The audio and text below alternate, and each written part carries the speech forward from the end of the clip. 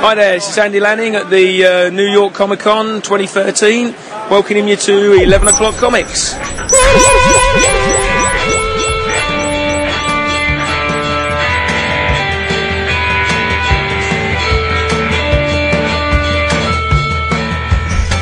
That was timid, David. It was a little timid one. I think the cat was trying to get him on that one. It was a cat. The cat was stabbing me. Oh, so glad to be here. We're glad to have you. What? What do you mean? I was on last week. Were you? I was. Yeah, don't you remember complaining? No, I'm not great. You said I was busting your balls last week. I wasn't. I was just loving it. Loving it and loving you. Loving you with more metal for me, right? That's right. That's exactly how I feel. Can I tie myself now? Still. Ever. The pee I left in your mouth. Seriously, I'm giddy. I don't know why. I was like laughing like an idiot on the way home with the kids. Number one, you love Thanksgiving.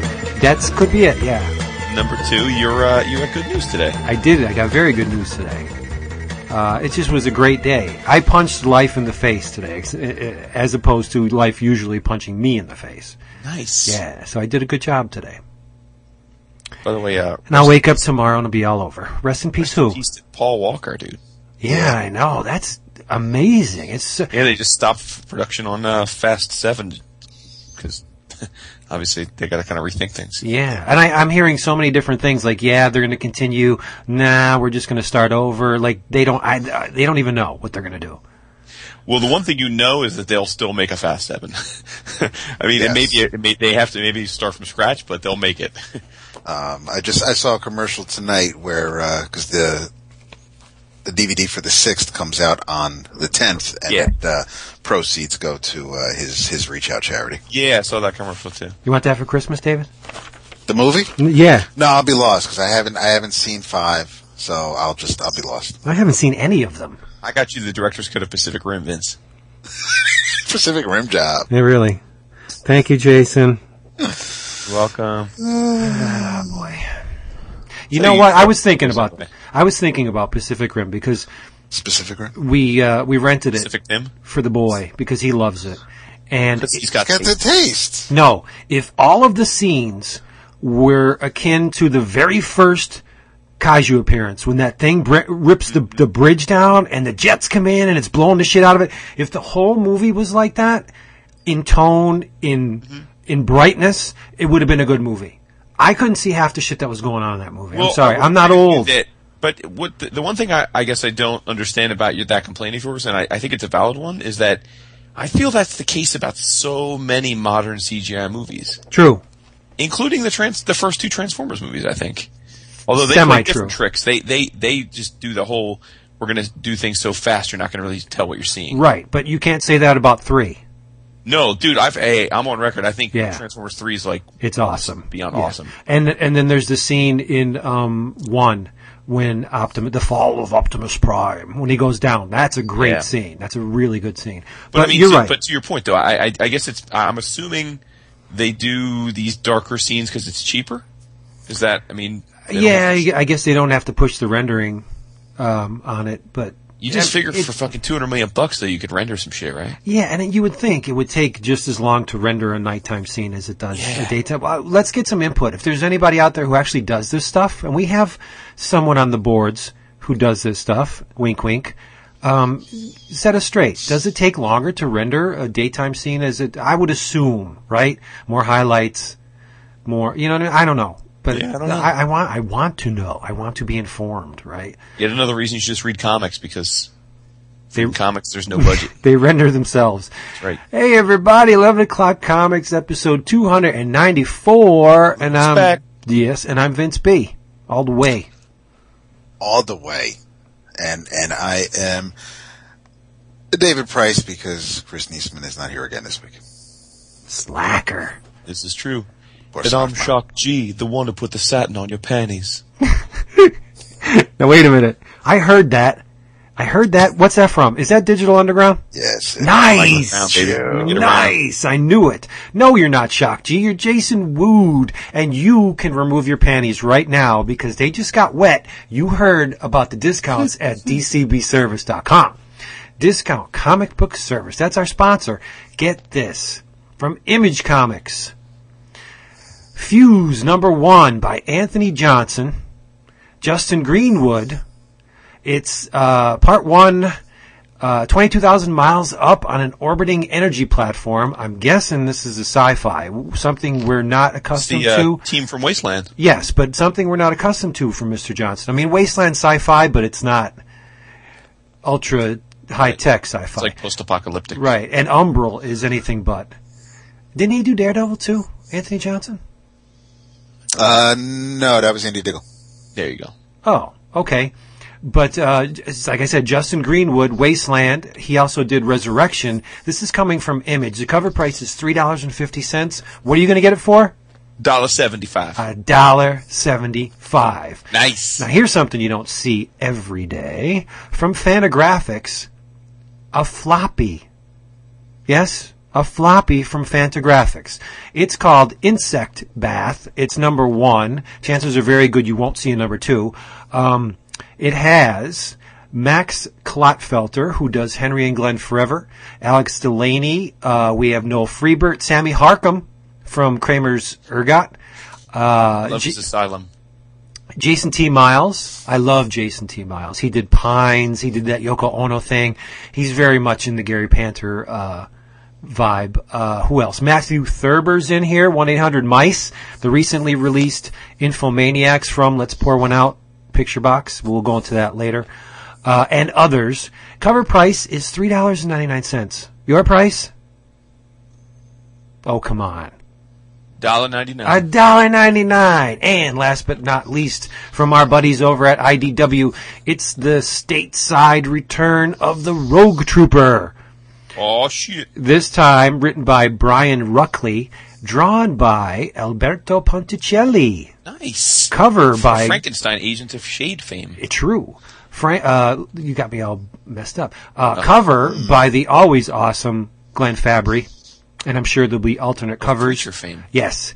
Cover price is $3.99. I'm just going to tell you, you're going to get it for $1.99 at dcbservice.com. $1.44. They do not mind late orders or late order additions. You get your previews cheap, and if you're a first-time customer, enter the code that David will be so lovingly telling you in about a second and a half into the slot, and you will get an extra 8% off your already massively discounted order. David, what's that code? EOC8. 3 letters and a number. EOC8 gets you an extra 8% off. Do not go anywhere else. You're just wasting your time. They are the absolute best. DCBService.com. Yeah. So how in the hell are you, fellas? I am not bad at all. Did you guys have a good Thanksgiving? Yes. It was nice. It was quiet. It was just the two of us.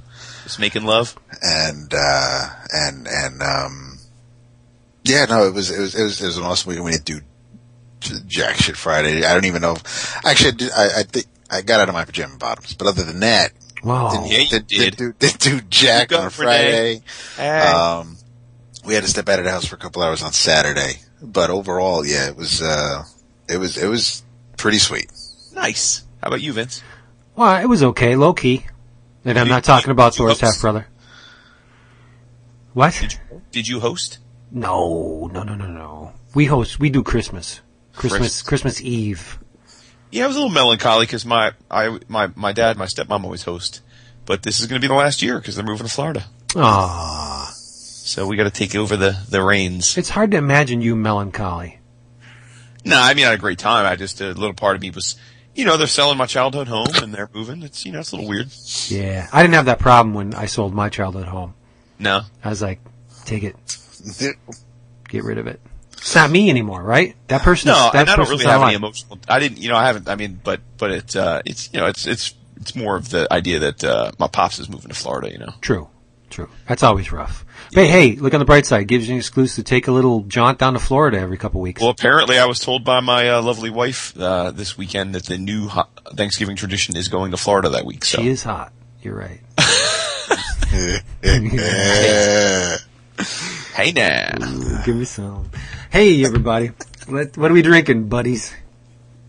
I am drinking a delicious Shiraz, but I unfortunately left the bottle downstairs in the kitchen, so I don't remember what type. So I'll have to go down and look later. Cool. I bet you David is not drinking wine. He's drinking something that could take the paint off my brushes. Probably, yeah. I have, I think, a glass and a half of wine left downstairs. So I'm going to save it for probably our pasta dinner later in the week. So I am, I need to do that. Sometimes I just got to pair shit up, bro. Well, you're supposed to, right? That's what you drink with pasta. You drink red wine, right? Sure. Yeah. Gotcha. See, I'm not shitting on unless you're my wife, then it's white. But white wine should be banned. It's terrible. So I'm drinking something that'll make you get events because you don't need it anymore today. But it is some Knob Creek, and did you slob it? I did not slob it. I added a little bit of seltzer, and once I finished this, twist it like a bottle cap. I did twist it like a bottle cap, and then I cupped and pretended it was a Benoit ball. Yeah, there was definite cupping. There was cupping. But once I finish this, and since I do not have any seltzer up here, I will probably just be sipping on some Knob straight up. Nice. Awesome. You got to watch because then the knob starts sipping on you after a while. That's all right, though. True. Hey, I got to thank you. What are you drinking? Diet Pepsi. It's exciting. Yes, I know. I got a Christmas present in the mail today. In the mail, and it came from the Amazons. Me too. Yes, from the ever so generous Hassan. Guess what I got? I can guess. Well, you got the same thing, maybe? Does it involve the former genius behind the best run of the X-Men ever? Yes, and I gotta say, I do not remember, even with Epic's upscale printing, I do not remember it ever looking this good. I agree. Yeah, it's, of course, Chris Claremont and John Bolton, Murata the She-Wolf. Mr. Hassan way too generously sent me the hardcover, and Jason, you too, yes? Yes, sir, he did indeed. It's amazing. And it's oversized, too, so you can see every gorgeous. Beautiful line. And even the it coloring. Looks like a European, like that in Europe they have the oversized, yeah, I don't think there's any almost about that. It does, yeah. Yeah, well, absolutely, you're right. Almost is one of those weak words that we should remove from our vocabulary. We should. But yes, it looks like a European graphic novel. I don't recall him mixing it up. Obviously he did in the original, but some panels are painted, others are just, straight line art, and wow, it's amazing. I don't even, I'm gonna have to dig mine out and just compare, because there's no way in hell it looks this good. Mm-hmm. Yeah. So thank you, Mr. Hassan. I love it. And you are far too kind. Absolutely. What else did you get? I was going to say I have two thank yous. I feel very special. You should. I'm so pretty. Oh, so pretty. Oh, boy. So I, aside from the aforementioned, Murata, I received a package, with tons of goodies. I'm just trying to grab it here so I don't forget to mention all the goodies. 1 second here. Wow. There's multiple goodies in that there package? Multiple goodies. Yes, sir. Well, is it from the EOC gift exchange or just because tis the season? Okay, cool. Frig. All right, so this is from our buddy Mr. J. Boren, Jonathan Boren. Nice. Wow. Blue Note. Exactly. He sent me a package. Now, apparently, he has been stressing for some time. He wanted to do a sketch for me, and was stressing what to give me. So I assured him that whatever he gave me would be awesome. So, I guess, he took that to heart, and he gave me not one, not two, but 3 sketches. He gave me an awesome domino headshot, a colored Taskmaster headshot and a full-bodied Taskmaster. Wow. Awesome. Every one of them. Beautiful.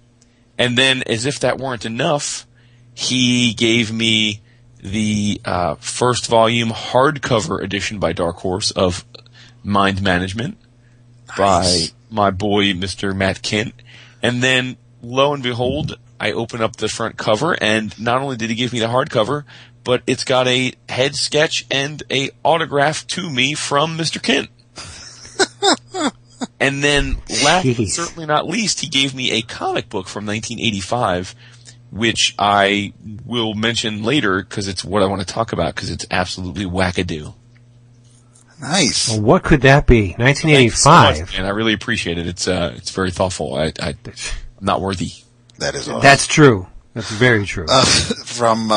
Because he was kind and well, I don't want to say smart enough, but Hassan asked me if no paper included the Christmas gifts, and before I could even finish asking Renee, she shot that shit down. So he poo on you for telling her.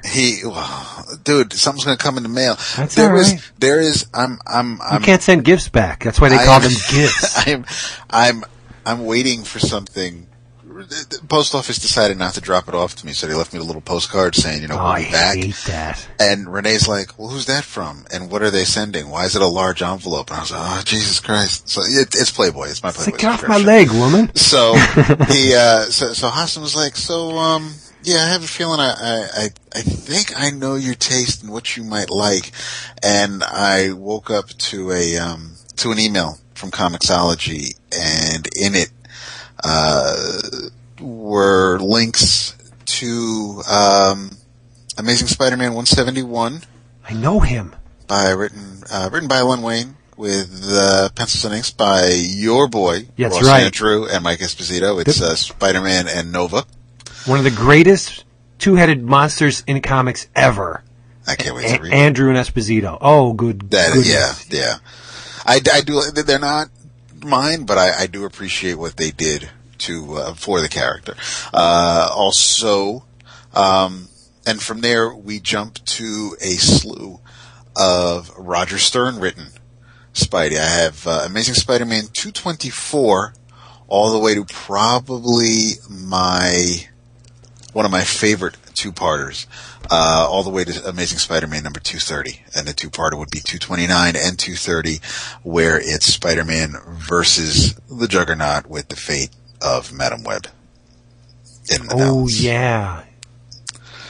Love that. And I still remember, I remember those last few panels vividly where Spidey finally overcomes the bad guy, and Black Tom Cassidy is waiting for his mate, and he's looking out at the site where the final battle took place and waiting, and there really ain't a whole lot much happening. And then on Twitter, Hassan and I were talking about the issue which I also remember, where Spidey took on a tarantula, and I remembered in that story, talking about 136? Tarantula, maybe two, where the tarantula actually becomes a tarantula. And I remember Will-O-the-Wisp being in that story, and that last panel freaked me out, and it took me a while to get the conclusion to that story. So, and the same thing with Hassan. He said he finally tracked down the issue, or he had to read his cousin's copy, but it was it really, I mean, that early 200s all the way up into, the Hobgoblin, and then when he comes back from, Battleworld, that's my Spidey sweet spot. Wow. Playing off something we talked about last week, if you had to rank the greatest Spider-Man villains of all time, Will-O-the-Wisp wouldn't even be in the top, 100. No. He's like the Storm of the Spidey villains. Right above Swarm. Yeah. Two, what was I going to say? Oh, I was looking at all my paper, and I'm thinking, man, I gotta purge again. I gotta get rid of more books. And I have at least 12 boxes, it's just all Spider-Man. Now hold on to those. And that's what I'm thinking. I'm thinking there's no way I would ever... Just hold on to those until I can get them. No, there's no way I would ever be able to get rid of those. I can't. I just can't do it. Spider-Man and Fantastic Four, there's absolutely no way I'd be able to You sell once them. said that about Superman and Batman. No, but see... No, but there is a difference. There's a big difference. Especially with Spidey and Fantastic, because, you know, one's the flagship and one's Marvel's first family, but you have...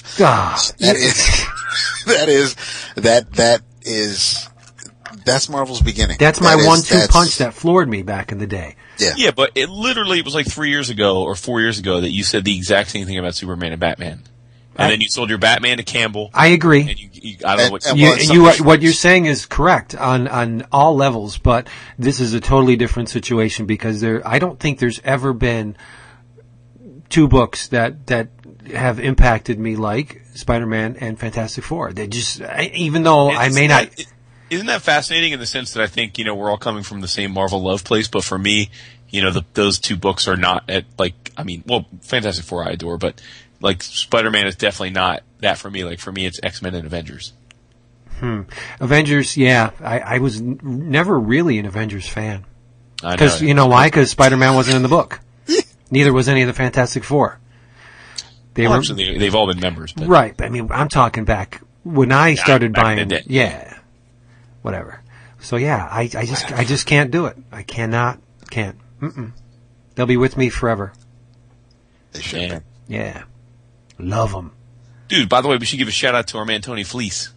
Yeah, Tony's was supposed to be here. Something very, very important came up, and he might come out. But he had to make a pass. So you'll probably see him or hear him maybe in a week or two. Yeah, I hope so. Pony Tony has to be on with us because we love him so much.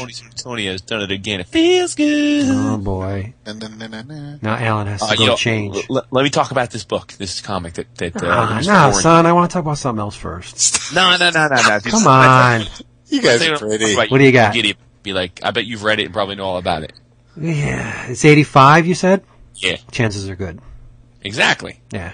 And I'm surprised I didn't read it because this is right when I was major league starting to collect everything. But you say Void Indigo, I'm going to come to New Jersey and kiss you. Nah. It's a one shot. Okay. Well, Void Indigo's close to a one shot. Well, then it's not everybody hates Fight Man. No, it's a Marvel comic. Marvel comic. It's got a beautiful Art Adams cover. Oh boy. What? It's a Marvel comic with an Art Adams cover and you've never read it before. I don't think I have. From 1985. Mm-hmm. It's a one shot. Holy crap. Who's it written by? And here's the giveaway. Okay. Damn. I'm going to tell you who's involved in this one single comic. Ready? Oh, I know what it is. Stan Lee. Heroes for Hope. Yes! Oh, dude, you never read that? It's got Wolverine all hunched down on the cover. I know, dude. Yeah, I don't think I ever read this. That's insane. It is an insane book. Yeah. You know who I thought of when I read this, when I got it? Our boy Jerry McDade, king of the jam pieces. Yeah. Yeah. A couple of the jam pieces that he is going, he basically, there's like story jams, so he asks each creator to draw a panel, and then he asks the next creator to just follow that up, like stream of consciousness storytelling. Mm-hmm. So at the end, it'll be like a story told by 12 to 15 different art creators, but it'll be somewhat nonsensical in a Mad Lib sort of way. That's what this is like. So this is a single issue by Marvel in 1985, where all of the proceeds were donated to famine relief in Africa. This was the Ethiopian. This is the time. World. Yeah. Yep, exactly. Live Aid, Band Aid, and all that. David. Now, before you continue, you didn't read the DC version of this? No. Because my story with this is, and I know, except on Vince, I always transpose the two titles of the one, because what you have right now is Heroes for Hope. Yes. And the DC book with Lex Luthor in his armor mocking Superman for not using any of his powers to be able to feed all these people. That book was called Heroes Against Hunger. Yes. So I used to always call it Heroes Against Hope and Heroes for Hunger. Yeah. But you know what? I gotta say the DC one has a lot more skinny kids in it. It very much plays to the pulls on the heartstrings. Is a Ray lot more. Morrow the only artist that did both books? Yes. I thought so. Yeah. Okay. You know what? Because this, I was going to poke fun at Jason because David and I. It wasn't the Mother Teresa. David and I talked about this. Oh yes. Maybe about on the bullpen days. No, we talked about it here, didn't we? Recently? No, not recently. No, it's got to be at least 2 years ago. We talked about it. But if you look through the episode archives, maybe you weren't on that episode, but David and I, we spent a good half hour. Going through a lot of the different artists on. I feel like an asshole now. No, you don't. This is new to you. This is your 11 o'clock Oscar, buddy. It's your favorite. New to you. Yeah. Well, it's not going to be my 11 o'clock Oscar. But new to me in 2013? No. All right. No. Damn. But dude, but the creative team is absurd. It is. Yes. You're right. Writers: Stan Lee, what? Ed Bryant, Wheezy, Stephen King. Yep. What? Yeah. Bill Mantlo, Alan Moore. Say who? Yep. Yeah. I think Anders that's. Santi. Stop. Harlan frickin' Ellison. Yep. Claremont. Mike Barron. Pardon me? Dude, George R.R. Martin. Excuse? Yeah. Fucking Denny O'Neil, Bruce Jones, my boy Steve Englehart, your boy Jim Shooter, David's boy Mike Grell, and last but not least, Archie Goodwin. Hold on one second. Right. Oh, sorry, my son's coming in from practice. I actually think Harlan Ellison was doing Daredevil, and that he did either 1 or 2 issues of Daredevil around this time, and that's how they got him to do this. I think. Crazy, right? And then the pencilers, equally ridiculous. Yeah. Rabita Jr., my boy, rest in peace, John Buscema, Brent Anderson, Bernie Wrightson. Yep. Charles Vess. Yep. Vince's love affair, Richard Corbin. Mm-hmm. Mike Kaluta. And Frank Miller, which isn't that surprising given the time frame. Right. Brian Boland. The aforementioned Murata illustrator, John Bolton. Yep. Steve Rude, the dude, as you just mentioned. Brett Blevins, the king of the... king of the upturned nipple. Yeah. Yes. Herb Trimp, David and I were hanging out with a few months ago. Gray Morrow, as you mentioned. Paul Galassi. Yep. Alan Weiss, Butch Geiss, and again, last but not least, Howard Chaykin. Yes. It's a good book. I mean, visually it's nice. And then David would get mad if we didn't shout out the inkers, because it's like Al Gordon. Joseph Rubinstein. Klaus Janson. Joe Kirby Sinnott. Terry Austin. Dan Green, Jeff Jones, Jay Muth, Tom Palmer, Richard Corbin, who, inked himself, Al Milgram, Mr. Sienkiewicz, Craig frickin' Russell, Yep. Carl Potts, Chris's boy, Al Williamson, Sal Buscema, Bob, sorry about that again, thought she was your daughter, Leighton, Joe Rubenstein, Unbelievable. Steve Lealola, and kind of surprising, Walt Simonson inking over Chaykin. Yeah. Dude, is that not a crazy list of creators? Yep. And they all donated their time, didn't they? Yeah, I think so. Yeah, for sure. Yeah, and I was going to say covers by Art Adams on the front and Jim Starlin on the back. It's true. And Marvel used that Wolverine pose for like buttons and T-shirts, and they really they ran with that. But you're right; it does read a little bit like the Marvel equivalent of the DC Challenge, where they had to write each other into corners and see how the other. But it's crazy off kilter. Yeah, and the framework is good in the sense that basically each little vignette is totally different, but it makes sense because it's each of them kind of having to live through a nightmare. Yeah. That relates to their innermost fears. So I mean, it has that overlay which makes some sense to it. But it's almost like Night Before Christmas, isn't it? A little bit, where they all see these visions, and at the end they're like, "We got to help," Yeah, pretty much. I mean, Rogue is really the protagonist of the story. Yep. But no, man, it was a real trip, and as I said, it's definitely probably one of the few things of that era that I hadn't read. So, talk about a perfect find for me. So yeah, real cool. What do you think of the printing? The printing. Yeah, that was that period where David, were they using Flexographic in '85? I remember it. It wasn't on. It wasn't on any special paper. It wasn't on Baxter or Mondo paper. It was, and it was stapled. So it's not like it was square bound or anything. There's at least 64 pages, but I don't. In my head, I'm picturing the same type of color printing of everything else at the time. Yeah. Thing I noticed most about the Flexographic, 2020 hindsight, right? Looking back, right when they first started to use that process, you can see the blacks aren't as crisp. They almost like they're all the line work is almost fuzzy back then.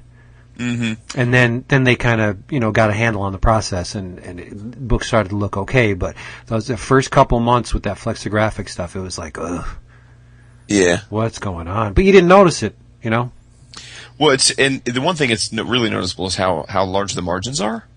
Like there's like a full inch on the bottom margin, and then like 3/4 of an inch on the top. It's kind of wigged out that way. But what's interesting is because I hadn't when I got the package, I'm like, what is this? I really didn't know what it was, and I looked it up. Did you know that they didn't? They were going to give the money to one charity, and then the charity refused to take the money.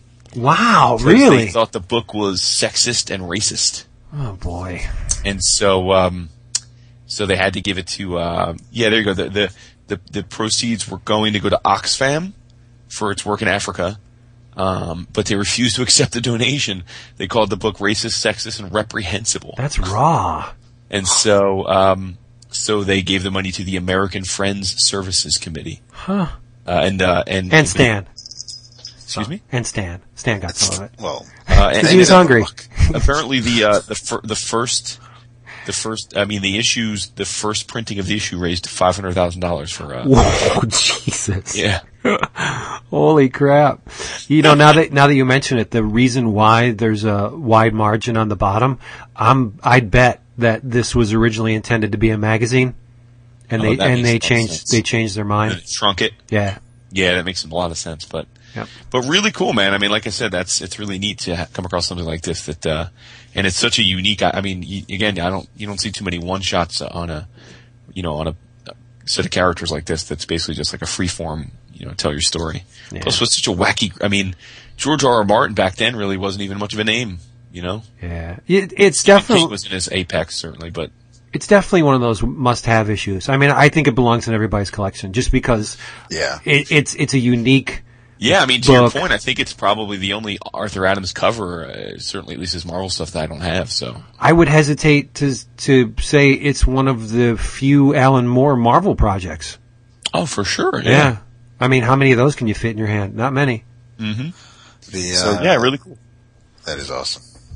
It's just thinking about that book just transports me back to I'm back in Yonkers, and I know exactly where I was going, what I was doing, I hit the various newsstands or stationery stores and check out what they had on the spinner racks. But that was something, and I would not so much read it. I would just keep going back and forth and looking at who did which pages, who was paired up with who as far as the inking, and it was more of a that was one of those books where I learned more about the process than anything that the book was trying to tell me itself. Yeah. Mm-hmm.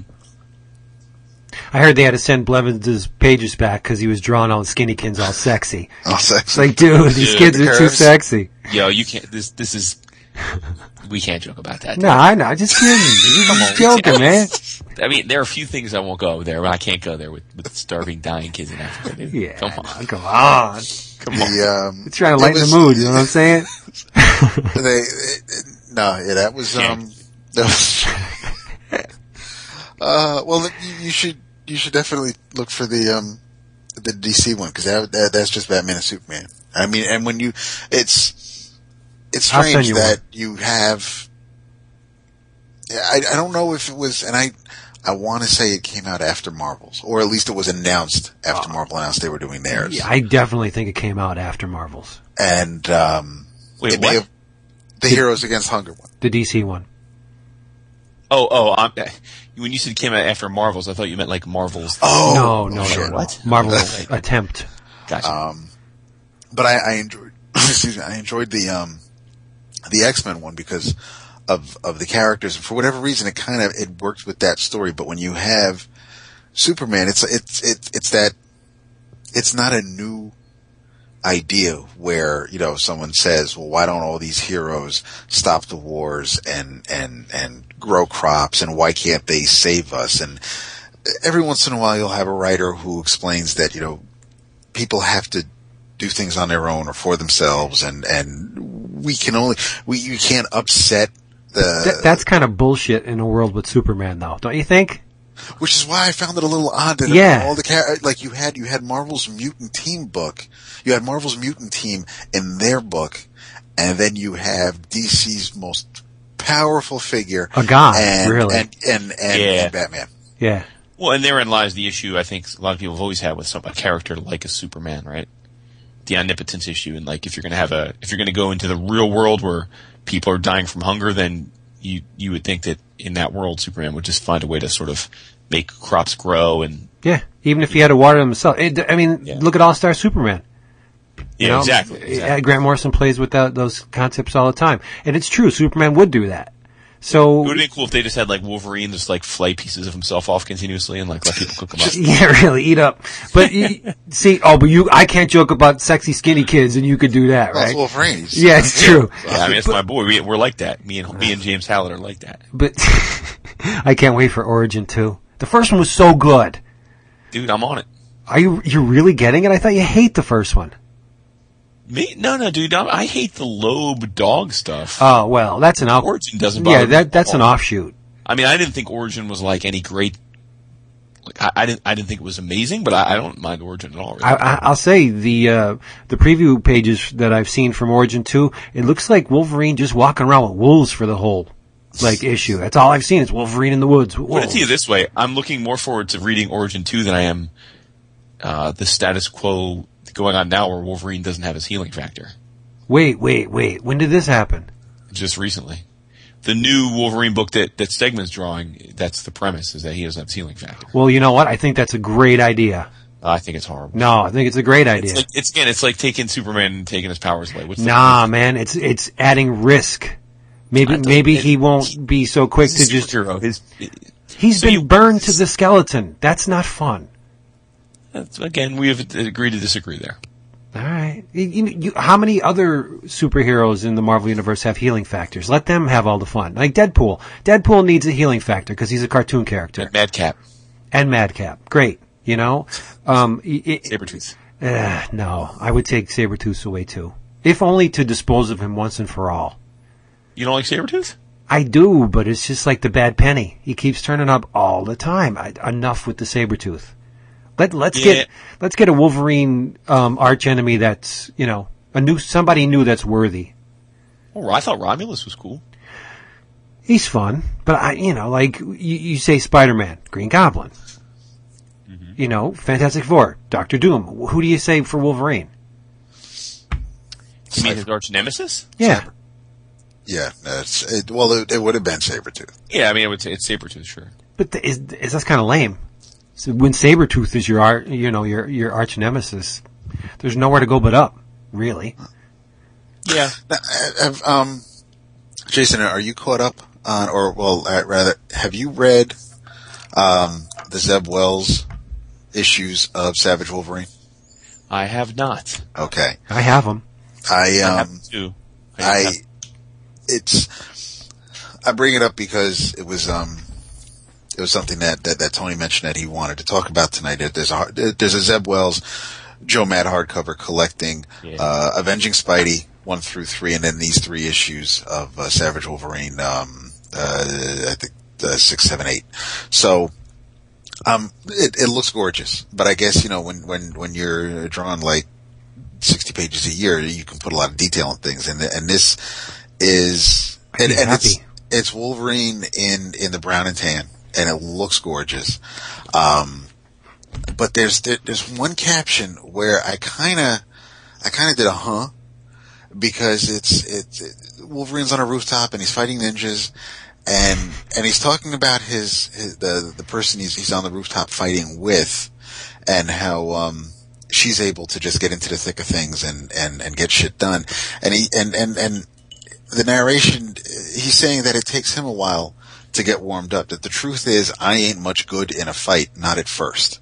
Then I take a few hits and something in me starts waking up. I never got the impression in all of my years of reading Wolverine that he was slower to draw when it comes to throwing down. No. Yeah, it's silliness. Did you guys happen to check out Marvel Knights X-Men? Hilarious. Yes. You're just going to keep going so right past. I love how Vince just goes right past your line. No. This ties in with that. Oh, my apologies. No, it's okay. No, I have not. It's very reminiscent of a Vertigo book. It looks like a Vertigo. I go with that. Yeah, a Vertigo Marvel Universe. Is this the thing written by Kent? No. I don't have it in front of me. He's writing the Spider-Man one, right? Yes. But I gotta say, I like the way it looks. It's different. And that's good for me. When you can throw a curveball as far as the X universe goes, make me, ooh, look at this. That's always good. And this looks like, It looks like, Human Target. Remember the Vertigo book Human Target? It kind of has that feel to it. Yeah. David, doesn't it look like Human Target? Yeah. There's, that's right, cause, Gorillas. It's written by, Bram Revel. Yes. Oh, Bram Revel, okay. Yes. It is,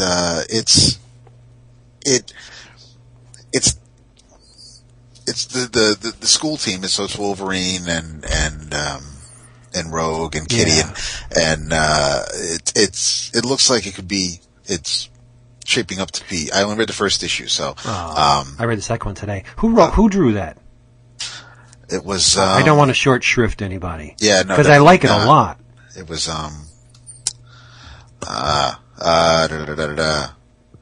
It was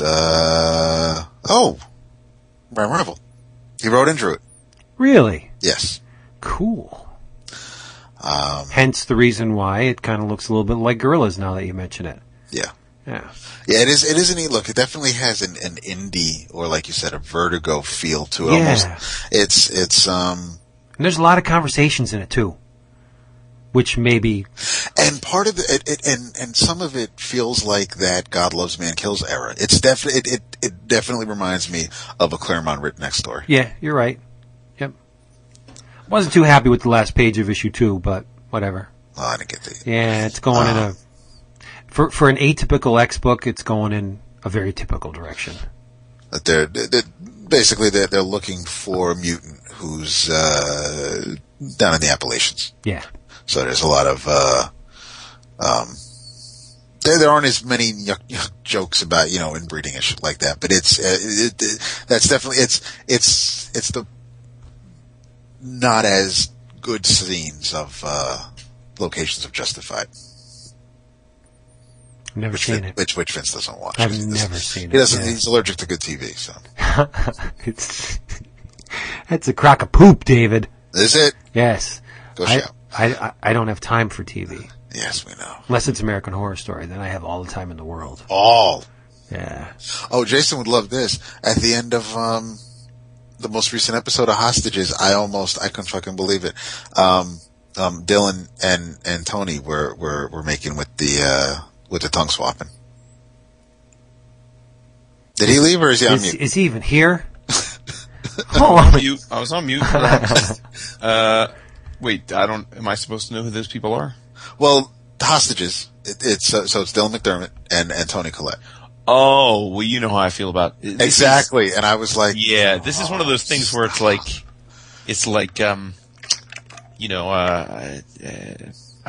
on record, I'm not a gay man, but if I was, I would find Dylan McDermott probably to be he's a handsome dude. He is. And Toni Collette, does absolutely. Is an unattractive dude. She forces me into flaccidity. It's like Seinfeld. There are definitely times where in good lighting, she looks fine. No. No. Especially when she's wearing a thick, heavy coat and she has a scarf up to her chin. But It doesn't hide her butterface, though, dude. No, it really doesn't. But it just, Be I guess, nice. with the bangs and everything, right? But I was just, I couldn't.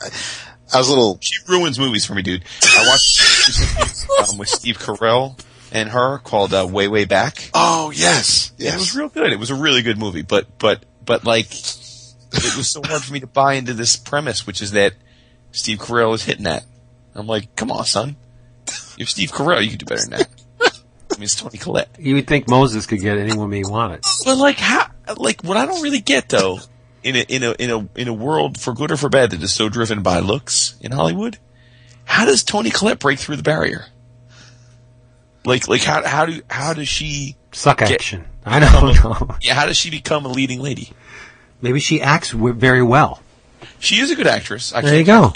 I can't take that away from her, but there are plenty of good actresses that are hot too. It's like Kathy Bates keeps getting roles. Why? Because she's a great actress. But she doesn't play leading ladies, though. Right. Like, what I mean is, I mean, women that are supposed to be portrayed as attractive. Dude, Angela Bassett. I mean, I always thought she was attractive. She is fine. She is super fine. It's about to come on. Nice. Don't say anything. Dude, you know, Covenant's so freaking good. It is. Do you like it better than season 2? Best one so far. Really? See, I've heard a lot of opinions from people I work with, which, whatever. But they say it's too Twilighty, which I don't understand because I don't know anything about Twilight. That's not my thing, but yeah, I'm loving it. I think it's great. I think it's fantastic. As far as Jessica Lange, it's her best season yet, and that's really saying something. Yeah. But anyway, you know what else is super fine? What's super fine? Aaron Cooder's artwork in Action Comics. Suck a duck in now. Oh, it is. It's the dude continues to blow me away. It's just like every issue he seems to his progression is multiplicative. Is that even a word? He just seems to get better and better and better every damn issue, and I hate him for it. There's definitely some quietly in there. There's some manga, especially like yeah, there's a lot of quietly in there. And he's not aping quietly though. No. He just has that it's gotten more intense as he goes along. His line actually seems to be like it's a very the line is like seeking. It seems to find just these little soft little undulations in the curves, and like it's not a constant curve. It keeps probing that's the only way I can put it. It's a very questing line, and it's like Quietly does that too. When Quietly draws a curve, it's not a straight like a continuous curve. His line will take a little meander over here for a little bit, or a bump over here. That's what Cooder's line does. Am I making any kind of sense? Yes, you are. You are. Okay. I haven't read the reason I'm not. I mean, I'm a huge fan of Aaron's work, but I haven't read this issue, so I can't speak to it. Did you read, David? Did you read 26? Yes. Okay. I want to see if you're gonna if you laughed at the same thing that I did. Lana Lang is down in Venezuela. It doesn't really matter. She's searching for some kind of underground energy source, and her companion's name is Sanchez. Hilarious. So every time I hear the name, I think Dirty Sanchez. Like Lana Lang and Dirty Sanchez down in Venezuela. But anyway, this giant kaiju, beautifully designed kaiju. I'm telling you, if the monsters in Pacific Rim looked like this, then it would have been a great movie. This giant kaiju pops up. Just starts messing the place up. People's lives are at risk. Superman comes to help. Yay! And after a few punches are thrown at the beast, the drones come in and start bombing the shit out of it with missiles. And Superman's like, something's not right here. And we'll leave it at that, because to investigate that story any further, we're going to have to spoil the last couple pages, and we don't want to do that because it's awesome. Yes. And, but, I mean, story-wise, it's light. If Superman comes in, helps out, discerns that there's something not kosher, and then, we get a cliffhanger of a resolution. So, but the joy in this issue is every single panel of Aaron Cooder's artwork. It is. It's definitely. I mean, look at that cover. Yeah, the cover's. Look at the damn cover. I mean, the blacks are ungodly. and the cover is a different colorist than the interior. But you said it, the story is light, and it is kind of light. Greg, but I like the way Pac sliced in the flashbacks, and I enjoyed the inner monologue that Clark and Lana had between each other. But it was really cool because he tied the flashback in with events in the present day story, which was really smart way to do it. Yeah. I wasn't too impressed or thrilled with the villains of the issue. I'll wait to see more. Yeah, we really don't know who they are, right? Yeah, no, I heard Lieutenant Sawyer, and whenever I think about Sawyer in a Superman book, I think of Maggie Sawyer, but I think she was in Batwoman. So I'm not sure where she is in the New 52, but obviously it wasn't female. I think that's no, I don't want to say it because I can't be completely sure, but I think Maggie Sawyer is going to be one of these ghost soldiers. Yeah. Okay. All right. I saw her name in the first issue of Batwoman, so I don't know if it was just a mention or if she was actually a character. No, she's in there. Okay. Yeah. I liked the interaction between Superman and Lana, and then Clark realizing that he's showing off in front of the woman he went to the high school prom with, but realizes he can rein that in a bit because he's dating the most amazing woman on earth, who happens to be Wonder Woman, and which is really smart. And yeah, I guess I can see it. It makes sense. No, right? We chop DC down enough. Well, we give them their fair share, but I think, I don't know, you guys can add your 2 cents, but I think pairing Superman and Wonder Woman is just plain smart. I mean, I can see it not going long term, but it does make sense. Yeah, it doesn't really have to go long term. Right. Just long enough to give them both a history, because you'll have your people who, like your Spider-Man readers, who buy Superman through thick and thin, but never considered buying Wonder Woman. And to expose them to that character, you build a history, and then maybe they'll be more willing to take a shot at Wonder Woman in the future, which is what DC wants. That's what they always wanted. Their trinity is really a duo. Yeah. So, but this June Chung, who did the coloring, I mean, Cooter doesn't need any help looking good, but these colors are fantastic. I like her work because I remember seeing it a lot over in Marvel, especially around the post Civil War era with the Initiative and books like that. I remember seeing her name. But you get to the end of the issue, and I am really interested to see where they're going with it, and I like seeing Superman question himself, or realizing that he flew around the Earth a couple of times because he was still mad before he went back to the He's Fortress. still cocky, though. Yes, mad, he is, bro. Definitely, and in this case, I definitely I can relate, and Lana even says, we the puny humans were stupid, and we were scared of the big bad monster, and I realized that I hurt his feelings. I hurt Superman's feelings, and it all makes sense when you read the issue, and it's definitely worth checking out because it looks gorgeous. There really is no two ways about it.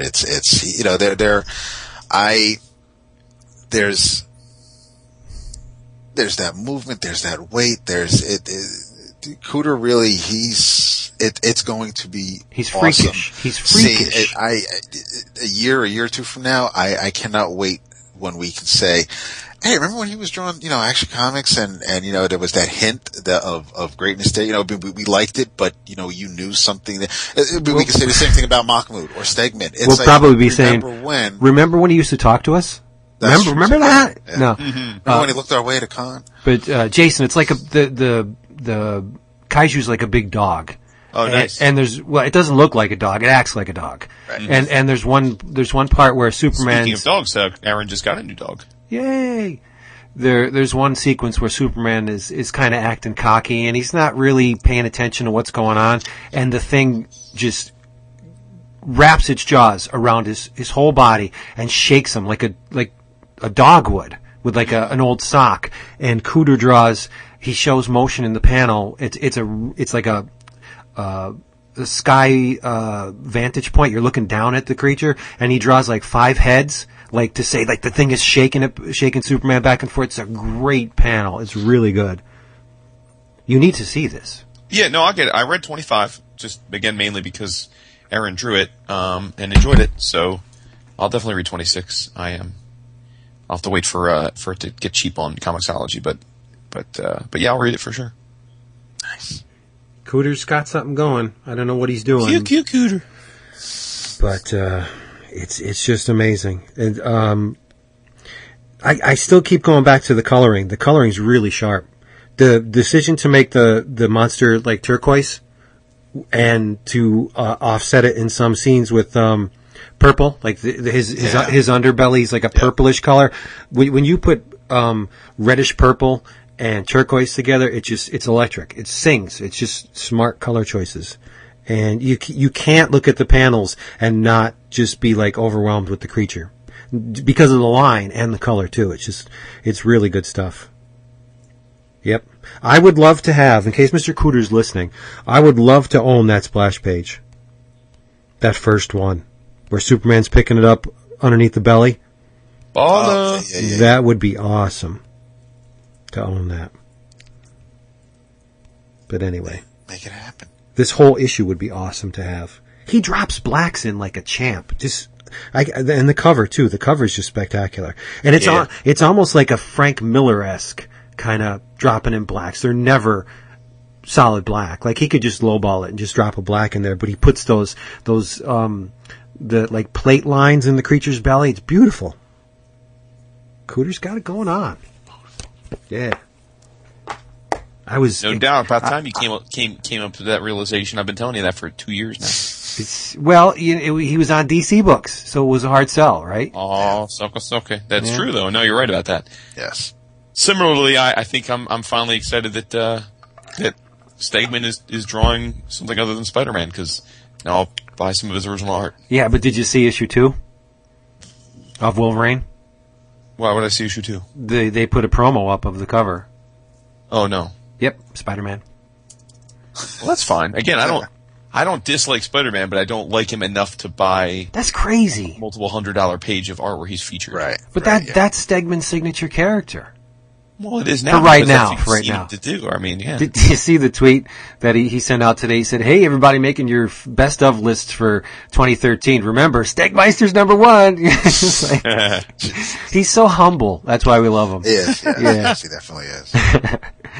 But yeah, and kudos to DC for reusing a double page splash from Green Lantern 26 as their DC news things for the back of the we didn't have time to draw it this month, so we're just gonna drop up a picture of Ambush Bug in on this previously published 2-page spread. Thank you. I like that those DC news pages in the back of every book. I think they're fun. Mm-hmm. They've been really pushing the Ambush Bug the past couple months, which is good. More Ambush Bug is always better. More better. Yeah. More better blues. I don't know. They should just have a team-up book. Ambush Bug and Lobo. I would buy like 10 copies of each. And they have crossovers and everything. Yeah, you would. That's right. So who wants to talk about something they read? David does. Nah, son. Oh, snap. Go on with your bad self then. Why don't you spoil something for us, Vince? It's been a while. Oh, what did I spoil now? You know what? What? If you watch Walking Dead and you are a Twitter person, forget it. You're done. You're over. Yeah. Why would you? What do you mean? Because they spoiled everything the moment it happened in the episode. The second it happens, they spill it. They spoiled the major death of the episode. I only knew that because I saw people on Facebook and Twitter saying thank you to so many people who were just selfish enough to share something that they experienced and prevented anybody else who just read their tweet from it's exactly what enjoying it is. Yeah. Hey, pour one out for you know who, and it's like, dude, really? For number one, you're talking about a fictitious character. Okay, so he can't hear you. He never could hear you. And, you know, you're just puffing your chest up and being one of the cool kids when at the expense of everybody else. Thank you. That's awesome. I really would love to unfollow everybody who did that, but, you know, it would be a good third of my list. Yeah, no doubt. It's nuts. I think of how much noise you wouldn't have. It takes a lot for me to unfollow somebody. I don't know. Does it? Yep. It does. Especially now that Dexter's over. You're a better man than me, dude. And for the love of God, if anyone spoils Dexter for me, I still don't know how it ended. I don't want to know because I just got, what was it, season 5? No, I got 4? No, I'm past that. I got DVD season. There's 8 seasons, right? Well, I'll talk about Overstand It's Welcome. Was there 8 Dexter seasons? Whatever. I'm 2 seasons behind. I'm 2 behind. So I still don't know how it ended, and I don't want to know. But that's a good way to get off my list, is to spoil Dexter. Watch, I'll bring up to Twitter tomorrow, and it'll be just a bunch of dicks spoiling Dexter for me. Yeah, a bunch of dicks. A bunch of dicks. But anyway. I did, I don't know if Jason has, and I know Vince read it last week, but I read Infinity number 6. Yay! And New Hails to the 14. yes. That was something.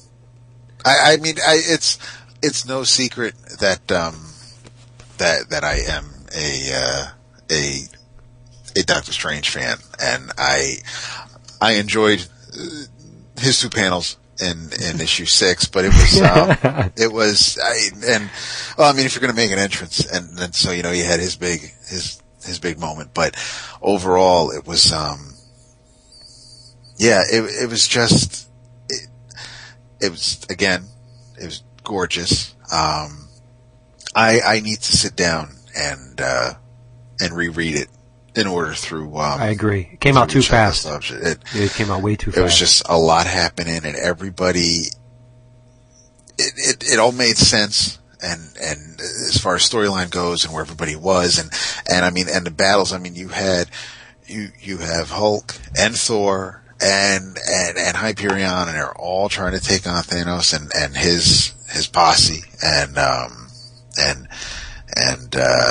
well, we can pour one out for a member of the Black Order, but it's yeah, but you know what?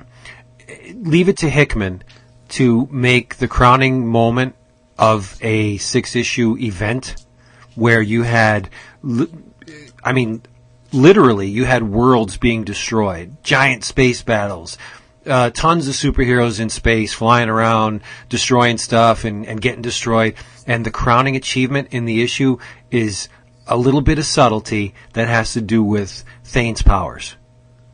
Yeah, I thought it was brilliant that the one hand is the hand of death, right? Yep. And then, so it's like they left it kind of vague what's going on, and then his other hand is the hand of living death, which is even worse than death because you get imprisoned in whatever it is, that thing, that kind of energy or substance or whatever, that, like amber, right?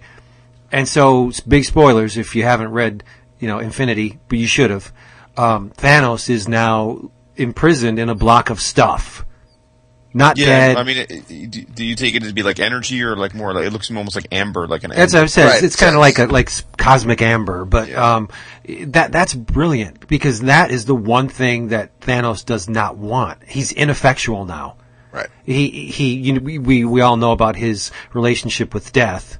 And to be alive is its own reward, right? Mm-hmm. Because he can do his nefarious death dealing things, but to be ineffectual in a state where, you know, suspended animation where he can't do a damn thing, that's got to be torture for Thanos.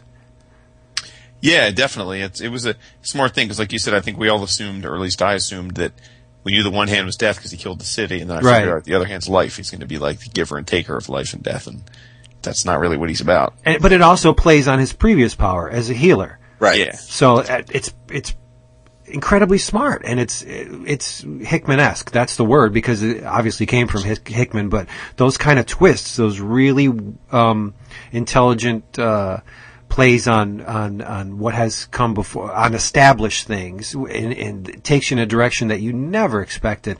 I thought it was a great event. It was one of the few great events in the past 10 years. Yeah, I think two things. One, and this is not hyperbole. I've given this a lot of thought the last 24 hours before we had the show, knowing we were going to talk about this.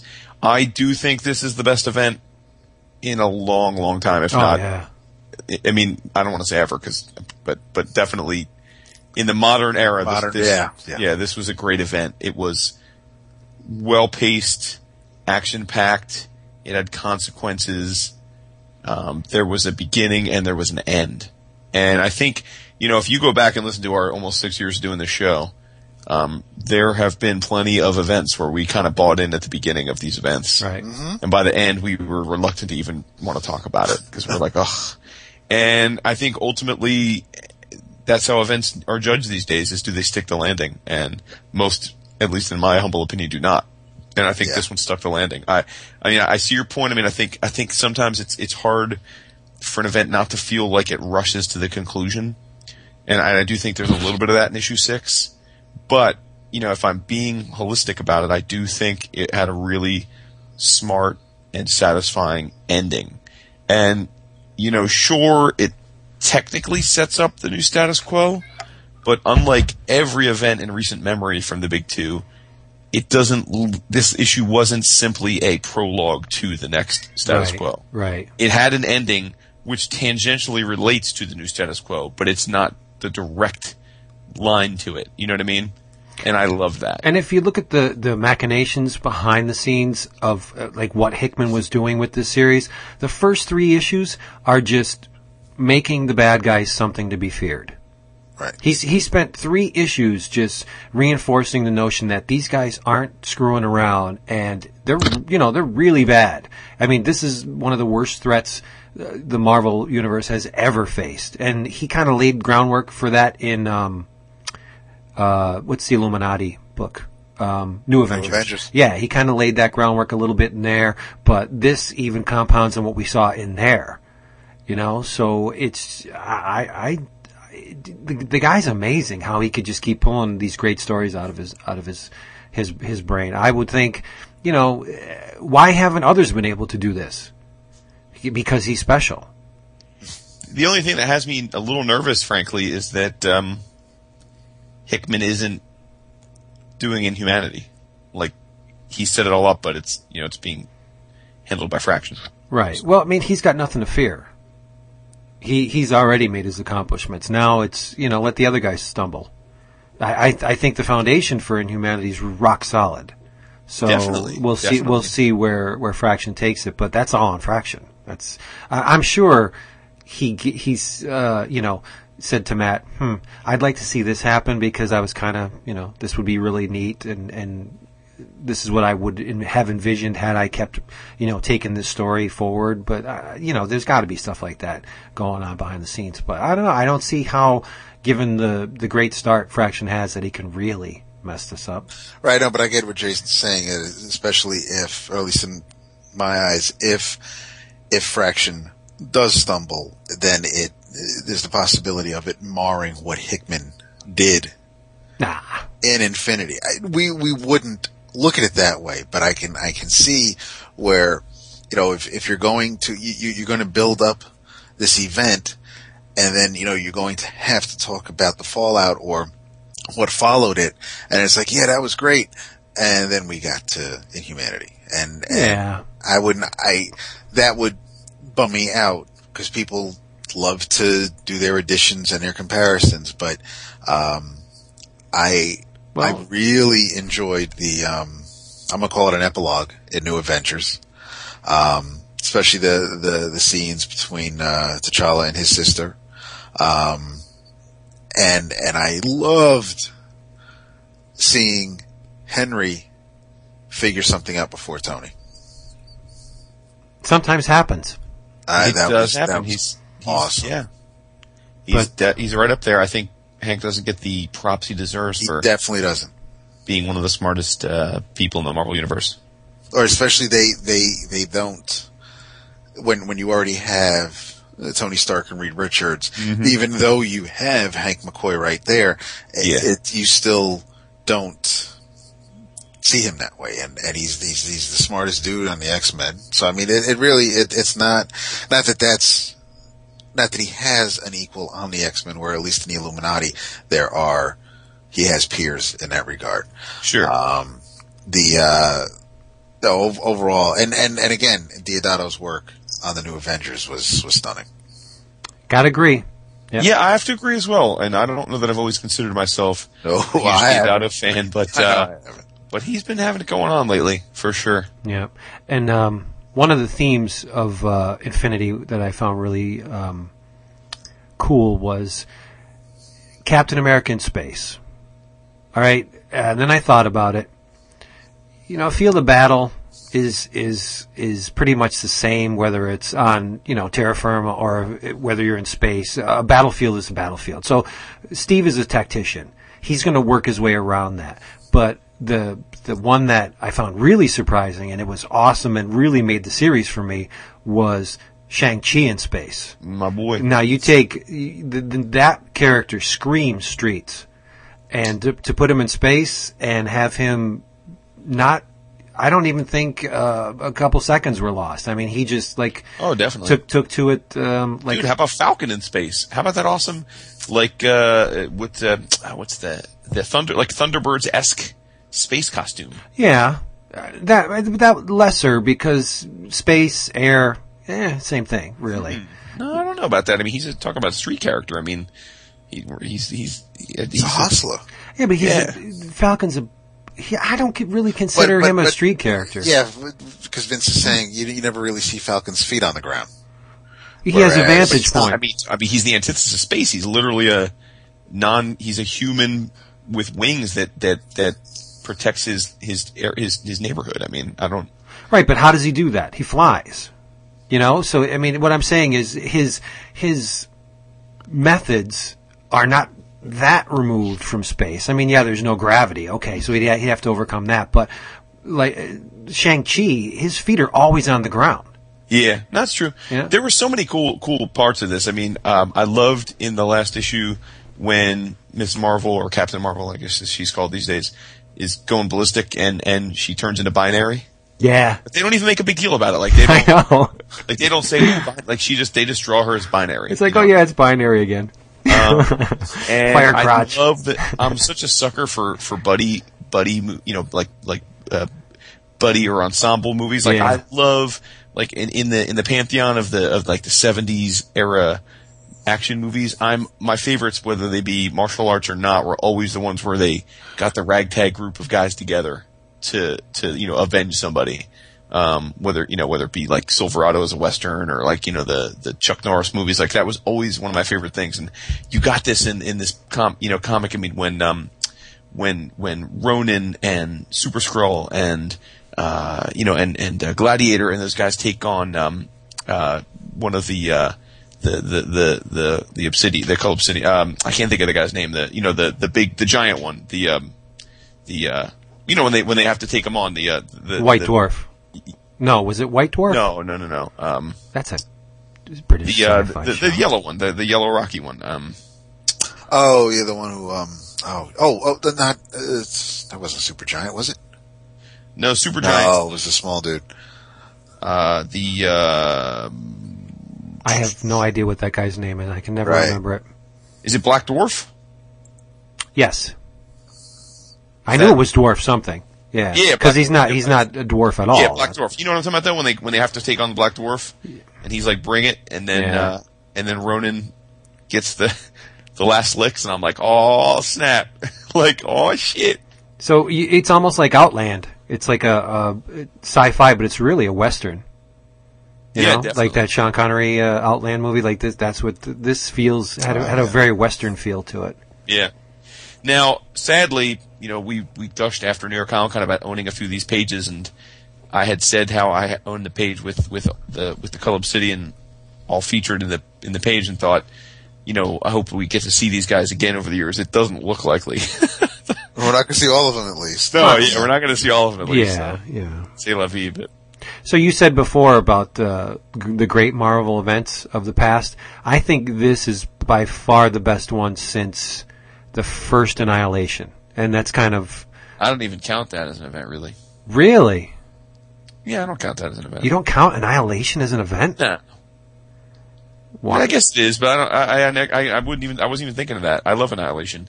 They're actually just announced an Annihilation omnibus too. Yeah, and that's fair. Because how do you think Civil War holds up? It doesn't. No. You don't think? Mm-mm. I think I remember Civil War more fondly than I would if I reread it. Yeah, it won't live up. No. And just to play into something David said, I think Civil War's okay. It's the fallout that just brought that doom. That's what I'm saying. I can't really hold that against it, but it was the instigating factor in all that doom and gloom and paranoia in the Marvel Universe, and Reed and Sue having it's just stop enough. Yeah, it was just too much. I think that's when. What would you say the best DC event is?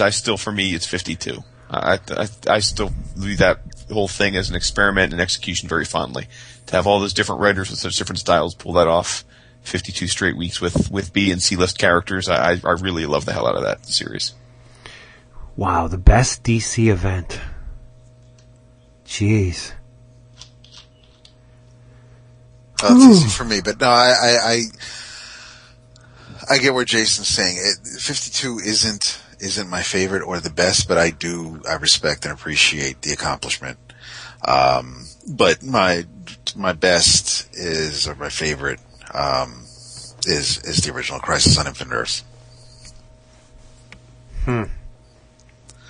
Because I think about, I even enjoyed Millennium, but I think about Millennium, I think about, 0 Hour, I think about Armageddon 2001,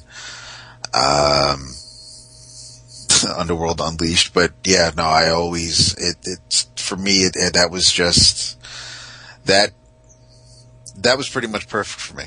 I loved seeing every character. I loved the Perez artwork. The fallout from it, the things leading up to it, trying to find a tie-in issue here or there, only because it was a red sky and you had some shadows flying around, and they considered that a tie-in issue. But it was those 12 issues from, Barry's sacrifice and the way Wolfman pulled it off. I thought it was great. And that's the granddaddy of them all, so I can't front on that for sure. That's... Yeah. But I also get how, if you say to someone now, if they ask you what your favorite DC event is, and you say Crisis, and they've only been reading DC Comics since Geoff John brought back Hal Jordan, I could see why they would either not get it, not want to bother with it, not know why it holds that special place. But it's it's hard for me to take myself out of. It's hard for me to take. I'm. There's so many personal feelings in that story for me, not to. I can't really judge it on the story or compare it to something else. It's just, it hit at the right time for me. Yeah. Sure. I gotta go with Death of Superman. That was fun. Okay. Yeah, I think that's by far my favorite DC event. That was when I was getting, I got every issue of that. The arguably responsible for the death of the comic book industry. Yeah, people were losing their shit though when that book came out. Yeah. They were crazy. And DC was just building up this huge momentum, and then with the Reign of the Supermen, they continued it to a certain extent, and then it all fell off the rails a year or so after. But the initial blast, Death of Superman, wow, what a furor that created! It was a great story too. Arguably, I mean, y'all know my preference is the greatest DC villain ever. Oh, jeez. No, if you get Doomsday, by far. Come on. Yeah, give me Doomsday over everybody. I know where you stand, but come on. Love the Doomsday. My stepson texted me and was asking me who he says who would win between Doomsday and the Hulk. My money's on Doomsday every time. Doomsday. That's what he texted me. I'm like, yeah, I don't know if I can get with that, dude. Depends That's on. like saying a tertiary villain in one series. It's not true. World is better than the most powerful being in That's the. not true, dude. Forced evolution. The dude has learned from his mistake. But I'm saying it depends on what Hulk you chose. Doomsday would slaughter Joe Fixit. Thunderbolt Ross. Red Hulk, Oh, he would slaughter the Red Hulk. Well, yeah, he's not the Hulk, dude. He's the Hulk. But still, the madder Hulk gets, the stronger Hulk gets. Exactly. And you can't. It's no contest, dude. Yeah. I mean, I don't know what Hulk. There is a to contest. stop it, but yeah, it would. I can't. Doomsday's not a total, lunkhead. The creature's smart. Right. But I think if it was Pantheon Hulk, Oh wow. Doomsday would win definitely, because I think the Pantheon Hulk is kind of depowered a little bit. He doesn't have that rage. Too much brains. Yeah. But if you're talking Hulk from maybe, the first couple issues of the Hulk, yeah, I don't know. My money's still on Doomsday, though. Of course it is. Yeah. Bestial rage with spikes. Hulk don't have any spikes. You don't need spikes. Why do you need spikes? Oh, he needs Seriously. Need a little bit of spikes. And Doomsday embodies everything that was right and wrong with the comic industry at that period. For sure. Yeah. The whole spikes thing, which we can argue is a product of a lot of people, not the least of which is Mr. Liefeld, with the spikes and the stuff jutting out, and you could trace it back, but for some reason, I don't know what it is about the character. I just love Doomsday. You love him. Yep. He says rage to me a million times more than the Hulk ever did. Maybe because he's so quiet. He doesn't say much to me because of the damn bones going across. Yes, his mouth. that because he doesn't need to speak. He just needs to smash. That last when did we the Doomsday heroes or villain issue that they recently published? That was one of the things that was wrong with it. Doomsday's mouth wasn't fused together. The thing does not need to speak. Just needs to grunt, and that's all you need to know before you die. That's it. Just Smash dead. I told Jason what I read and that I absolutely loved, and I want people to get this and read it. I took advantage of Dark Horse's Cyber Monday coupon code that they emailed to their subscribers, and so basically you get the code that's unique to everybody's email. 60% off with a $20 minimum. So I bought a graphic novel, which was only like $15. So I'm like, all right, well, so I need to up that. So I got the 6 issues of, I got the bundle of that book Jason talked about, Sabretooth Swordsman. Mm-hmm. And those 6 issues. Have you heard of that one, Vince? Only. I got it today, smart ass. Those 6 issues only came out to $5. So I'm $19.98. So I'm like, all right, fuck it. So then I went and I just added, I had to stop myself because I was really looking at, Gabriel and Karina's Star Wars Legacy, but I'm like, I don't want to overdo it. So I went with The Answer by Hopeless and Norton. So that got me over the $20 mark. I punched in my super duper discount code. I got 10 comic books and a graphic novel for a whopping $10. It's the way to do it. So Bubba would be very proud with the savings on that one. But the thing I needed to buy, the whole reason why I was on the site, was for the 5th Beatle. I heard that's good. I heard it's good. It is. I was fighting my body to stay up to finish it Monday night, and my body was winning. And I knew that if I kept reading, I'd have to reread it because I wouldn't have been able to to retain anything. So I finished it Tuesday. It's 130 some odd pages. It's written by Vivek Tiwary. Your artist on the bulk of the book is Andru C. Robinson, and there are a few pages. There's one chapter by Kyle Baker. And it's in a different style than the rest of the book. Good Kyle Baker? But it works. It's the I was waiting for that. It's kind of the cartoony Mad Magazine Watch Rucker. Kyle Baker, yeah. Is it Deadpool Kyle Baker? Because I would have Deadpool Kyle Baker's babies. I still haven't read the Deadpool book. So good. But it's not Hawkman from Wednesday's Comics. Kyle Baker. Thank Kirby. But this work by Andru Robinson, and I don't care if I get flack for this, but the art is similar to that kind of Phil Noto style, but there's life on these pages. It's not mannequin theater. It is. I always struggle with the love that Noto gets. He draws pretty things, but I feel like there's absolutely nothing alive about them. So I get what you're saying. He has an amazing color palette, though. No, I don't want to besmirch the man's artistic abilities. I love him to steal images, but to try to reach. Yeah, exactly. He's got a little bit of that Alex Ross going on. It's still imagery. Yeah. It's the fifth Beatle is Brian Epstein, and Paul McCartney is quoted as saying that if there was ever to be a fifth Beatle, it would be Brian Epstein, and it is there are pages in this book that I would love to own. They look amazing. Robinson has the likenesses of everybody down pat. The Tiwary, you definitely hear.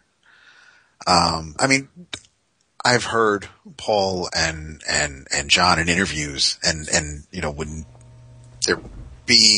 they're on the news or there's a documentary, but to hear them in like regular, normal, everyday conversation, I've never really witnessed that. But here you have conversations that Paul and Brian Epstein have had, and you can still hear Paul's voice. You definitely get that, you know, John and George and that they all had a they were very they cracked wise a lot, and Epstein basically took them from their cellar gigs and made them superstars, and he was very hard on himself. He already had 2 strikes against him because being in the UK, he was gay when it was against the law, and he was Jewish, and he wasn't comfortable in his own skin, and there are definitely times in this book where you feel for the guy. It is not, as beautiful as the book is, it's not always going to be an easy read, but it's for the most part a true story. There may be some liberties here with interviews or conversations that Brian has had with people over the years. He died when he was 33 years old. The meeting he has with Colonel Parker is amazing to look at, and the way he was able to maintain his composure as Parker is just being an absolute vile human being. It really is. It is going on just about every 11 o'clock category that it fits into for me. It is. Damn. I'll probably buy this for my father, and eventually, hopefully, that book will make its way into my house, because I need a physical copy of this. Shit snacks. It is. I'm telling you, it's. I can't do it justice talking about it, but there is just. I gotta get me that. I'm thinking that now. I was sort of, yeah. No, it's. I mean, I have to thank my father for. There's very little, as far as my musical taste, my interest, that's mine. That that I stumbled across on my own. Maybe Aerosmith, maybe Whitesnake, but I mean, as far as the things I listen to or seek out on a regular basis, I have my father to thank for a lot of my early likes and the things that are still on my playlist today. And then I have, my friends from high school with metal or hip hop, but, it took me, actually the soundtrack to the Imagine documentary was the very first CD I bought when my father gave me a CD player. And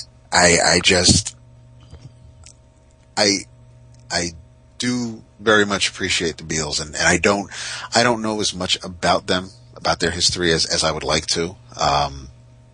But the way this book deals with lapses in time and just it really is, it's Brian's story. The Beatles happen to be in it, and there's just, you get everything you need to know about the man. You meet him in his probably mid to late 20s, but from there, and when we move forward to the end of his life, everything you need to know about the guy is it's on these pages. Everything is here. If you go to thefifthbeatle.com, it's all written out. You can see a trailer featuring artwork. They talk about the upcoming film. There's you can definitely find artwork online of this book.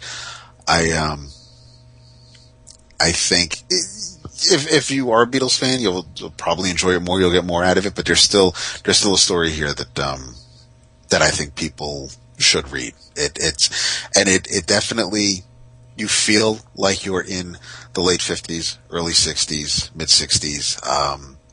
The clothing, everything is spot on, and the art is just, it's a sight. You can't. It's been a long time since I've been so smitten by what's on a page. I'm looking at the preview now, and how did I not pre-order this? I don't know, bro. Well, it'll be here in 2 days, son. Awesome. I told Chris about it tonight, and because he called me before we started recording, he gave me his In Your Travels, and I told him that he needs to check this out. So he says as soon as he gets to, as soon as he pulls in to the parking lot where they're curling tonight, he is going to open up the Amazon app on his phone and order it. So, awesome. which you just did. So, yes. That's great. You need to have this. Speaking of 11 o'clockers, by the way. Nice segue. Yes. The annual award show that we do for new listeners in usually late January, we do a year in review where we cover almost 30 categories. Running the gamut from our favorite books in each genre to our favorite creators to favorite publishers, the whole gamut. I think this is our fifth year? Fifth year? Sixth. Fifth year, right? Right. Sixth? I think so. All right, well, it's been a long bunch of years. So this year, I'm all grown up. Instead of, normally we post a thread in the forum and people just list their nominees, and then I take the burden of tallying all of those responses in a spreadsheet and figuring out the winners. So, thanks to the internets, I have created a 11 O'Clockers survey, online survey this year, powered by SurveyMonkey. And I just tweeted the link out, and I also posted in our forums a sticky with the link. So we would encourage anyone interested to go ahead and answer them, and it's set up that you don't have to answer every question, and you can also go back in until we close it up, which will probably again be late January. You can go in and edit your responses up until we decide to close the survey. So please go ahead and do that. I would give you the URL offhand, but it's kind of lengthy, so just either look for my tweet or look in our forum for the link. You better, because we need to get this thing rolling. Yes. Yeah. I have a pick for mine that I just got today. Saber-Tooth Swordsman? No. Well, yeah, that's going to be in there. Because Jason talked about it. But it's going to be, it's going to be in my 11 o'clockers, and that'll be my, what do you call it? In your travels, yes. You want to talk about PictureBox for a second? Yeah, we must talk about PictureBox. Yeah, you go ahead. It's your, they're your baby. You go ahead. Well, after 14 years of brilliant, uncompromising publishing, Dan Nadell has decided that he's going to call it a day. PictureBox, as of December 31st of this year, will be no more. And it's sad because, it just became infinitely more difficult for fringe cartoonists to find an outlet. Fantagraphics never took the risks that Dan Nadell did. Brian Chippendale, CF, King Terry. Where are you going to find a publisher that's willing to take a risk on somebody like CF? There are no-brainers. Like the Hernandez brothers, back in the day they were considered maybe risky because it wasn't superheroes, but it's just rock solid cartooning is that can be perceived as such by a good chunk of people is not really that risky a business venture. But guys like CF and Chippendale, I love them. I think they're some of them. Matt Brinkman. A lot of the Fort Thunder guys found an outlet at PictureBox, and those are the dudes that I hold closest to my heart. And seeing their home base of sorts, evaporate, it's kind of sad. One guy on the Twitter said, "Hey, don't be sad about PictureBox. Dan did it for 14 years and did it his way. So, you should be thankful." And yeah, we should, but we're not going to get any more. And we're greedy savages in that respect. We always want more.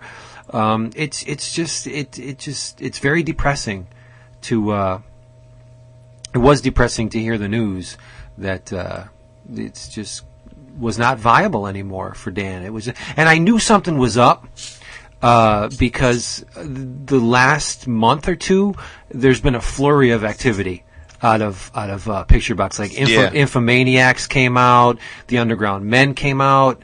There's been at least 5 books that I can think of, and I have them all that came out within the last month or two. And Pompeii, Frank Santoro's book. And then it dawned on me why probably this happened was because, remember, early in the beginning of the year, Nadell offered a subscription plan where you can get everything PictureBox published for the year for X amount of dollars. Yeah. He probably had to make good on that. So that's what I'm thinking, that why there was like a little splurt at the end where, if you paid $350 and you got, 6 books, do the math, right? So he probably had to pump that up a little bit, and rightly so. He's just doing right by the people who supported him. That's very that's a very respectful thing to do. But I don't know. It still really hasn't hit me. I can't tell you how much money I dumped into PictureBox over the years. It was just next to Fantagraphics.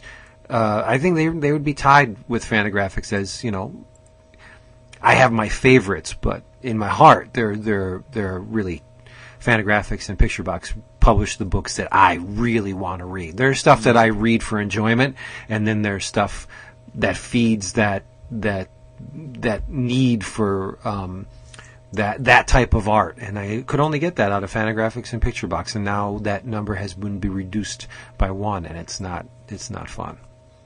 Now, the caveat to all this is that from now until January 2nd, they're having a 50% off sale at PictureBox, which is PictureBox Inc. Inc.com. And I will say, I find the website to be frustrating. It's very visually pleasing, but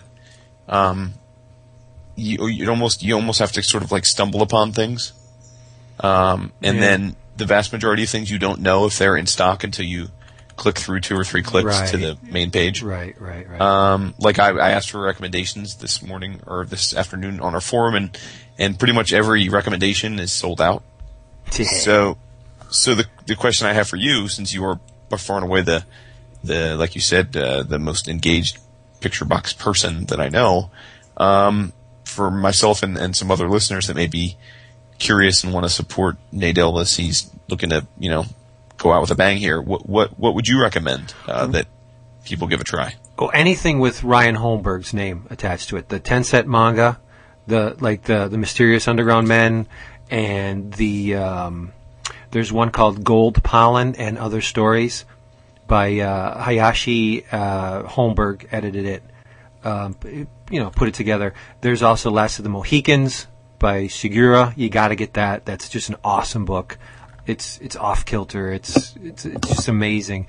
But as far as like PictureBox published by PictureBox, Power Masters, which I know that it didn't click with you, but I just think Power Masters is an amazing achievement, and I hope it finds another publisher. But the main thing that you need, oh shit, it's sold out.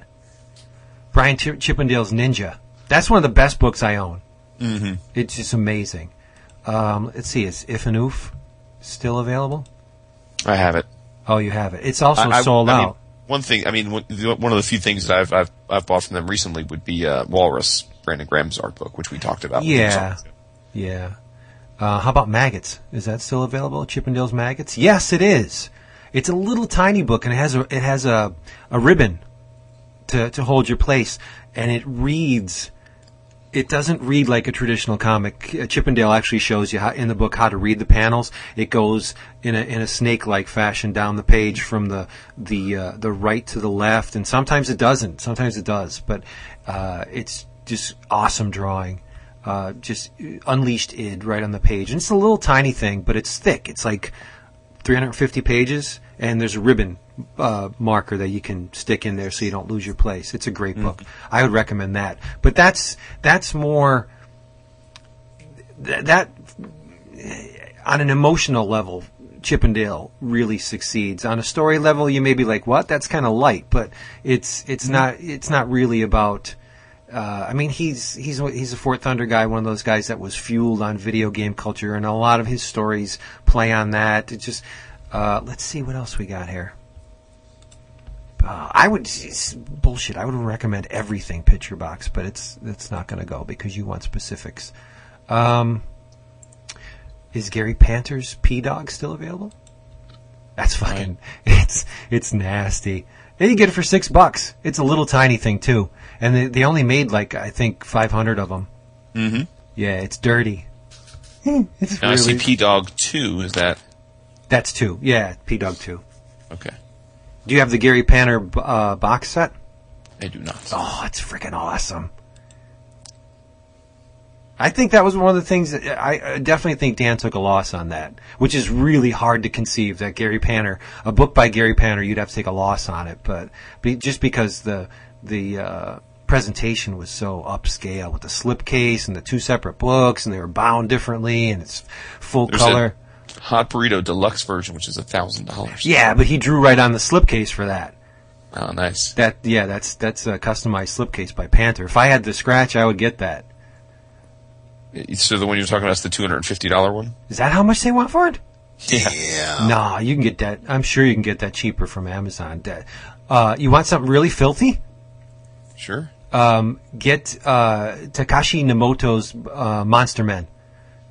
Bariko Lullaby. Oh, it's foul.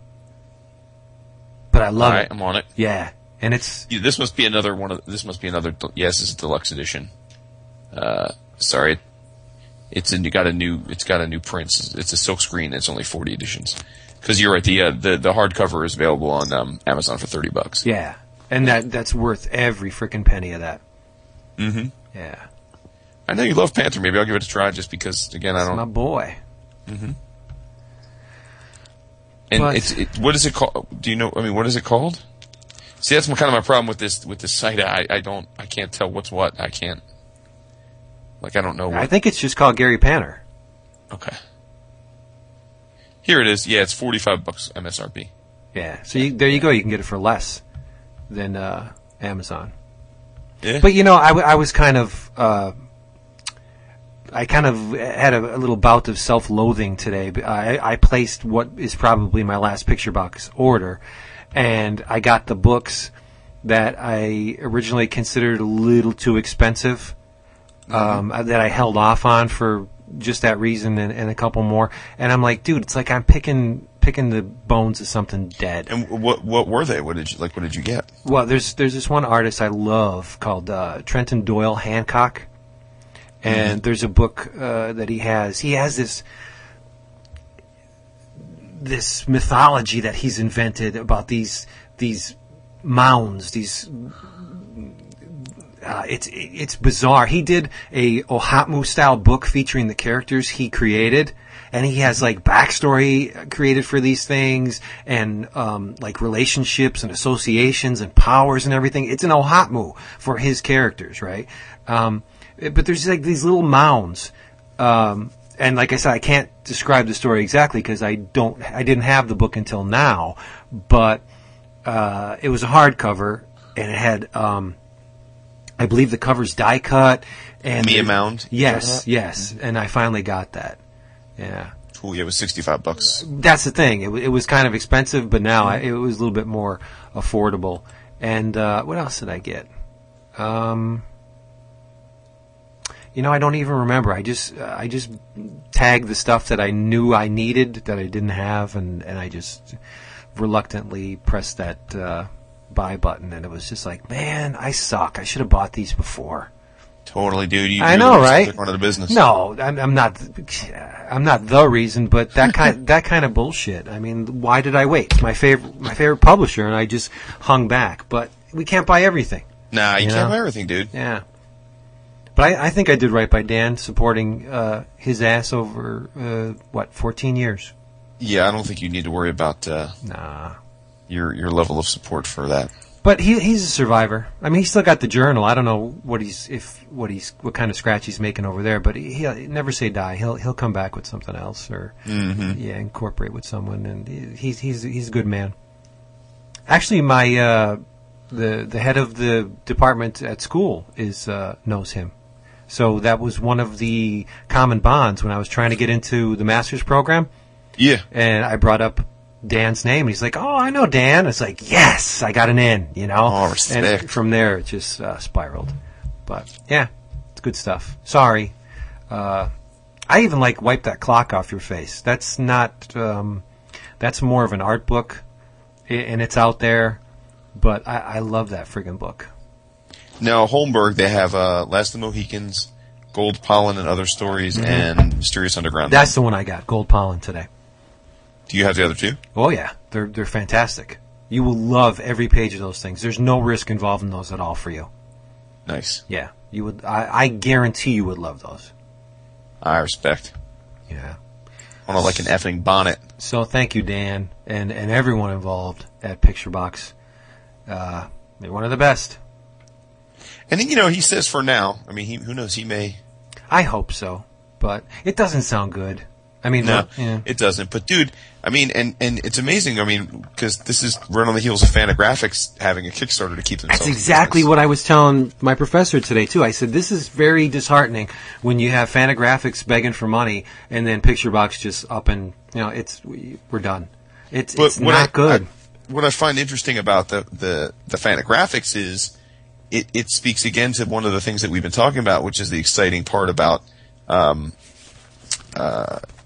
Kickstarter. I mean, he's already raised over $200,000, dude. Yeah. That's a big number.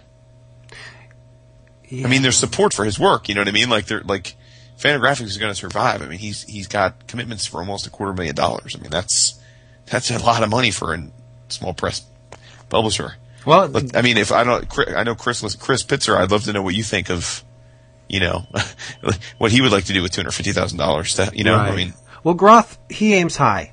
The Wits End box set that he has coming out. I mean, there's no flash in the pan stuff. I mean, he's playing it. He's publishing adventurous stuff, but on the same token, it's a little close to the vest because Wally Wood and all the artists that are in Wits End, that's really not all that risky a business investment when you think about it. Those are some of the biggest names ever in the medium, so that's cool. And then he had the Peanuts thing. I think that supported them for a long time. And by the way, I know you didn't probably mean to, but I think that we would be remiss to not include Chris and AdHouse Books in this group of publishers that are producing fantastic, high quality, and differentiated stuff. Because I know you mentioned, I think you said Fantagraphics and PictureBox, and we're losing one of the two, and we still have AdHouse and right. Well, I meant the ones. I mean, no offense to Chris, but the ones that were really the closest to my heart were Fantagraphics and PictureBox. See, I love AdHouse. I mean, for me, I think AdHouse just takes the edge over both of those for me. In fact, I actually just I haven't been able to look beyond opening up the cover and looking at a few pages. I got the Delusional hardcover this week, which is Farrell Dalrymple's pretty collection. Nice. It looks gorgeous. And in this month's previews is B&F. That's an awesome book. Yeah, it won a bunch of awards, I think, at MoCA. It was a big hot thing at MoCA, but it looks fantastic. Yeah. It's got naked women in it, too, so can't go wrong there. The colors. And, of course, astounding. Super Mag. They put out my boy Jim Rugg Super Mag this year as well. So. Well, you can't fault them for that, right? Yeah. Nah. But, we should have Chris on sometime. We should. Yeah, he'd be a great guest to chat about and get his perspective on the comics world. I think Fantagraphics has only begun to feel the loss of Kim Thompson.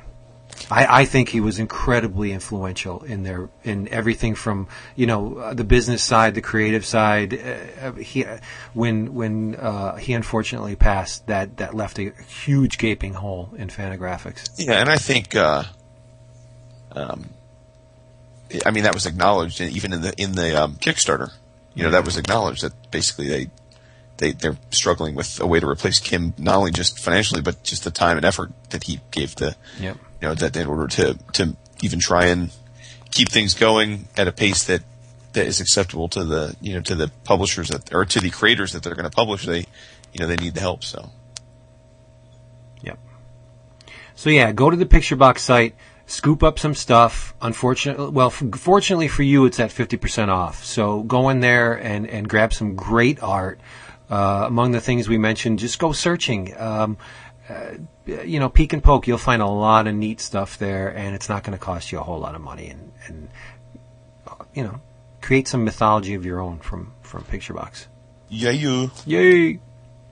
So there we go. Let's check the clock on the wall. Let's see what we got here. Oh my goodness! Wow. Yes, we should start wrapping.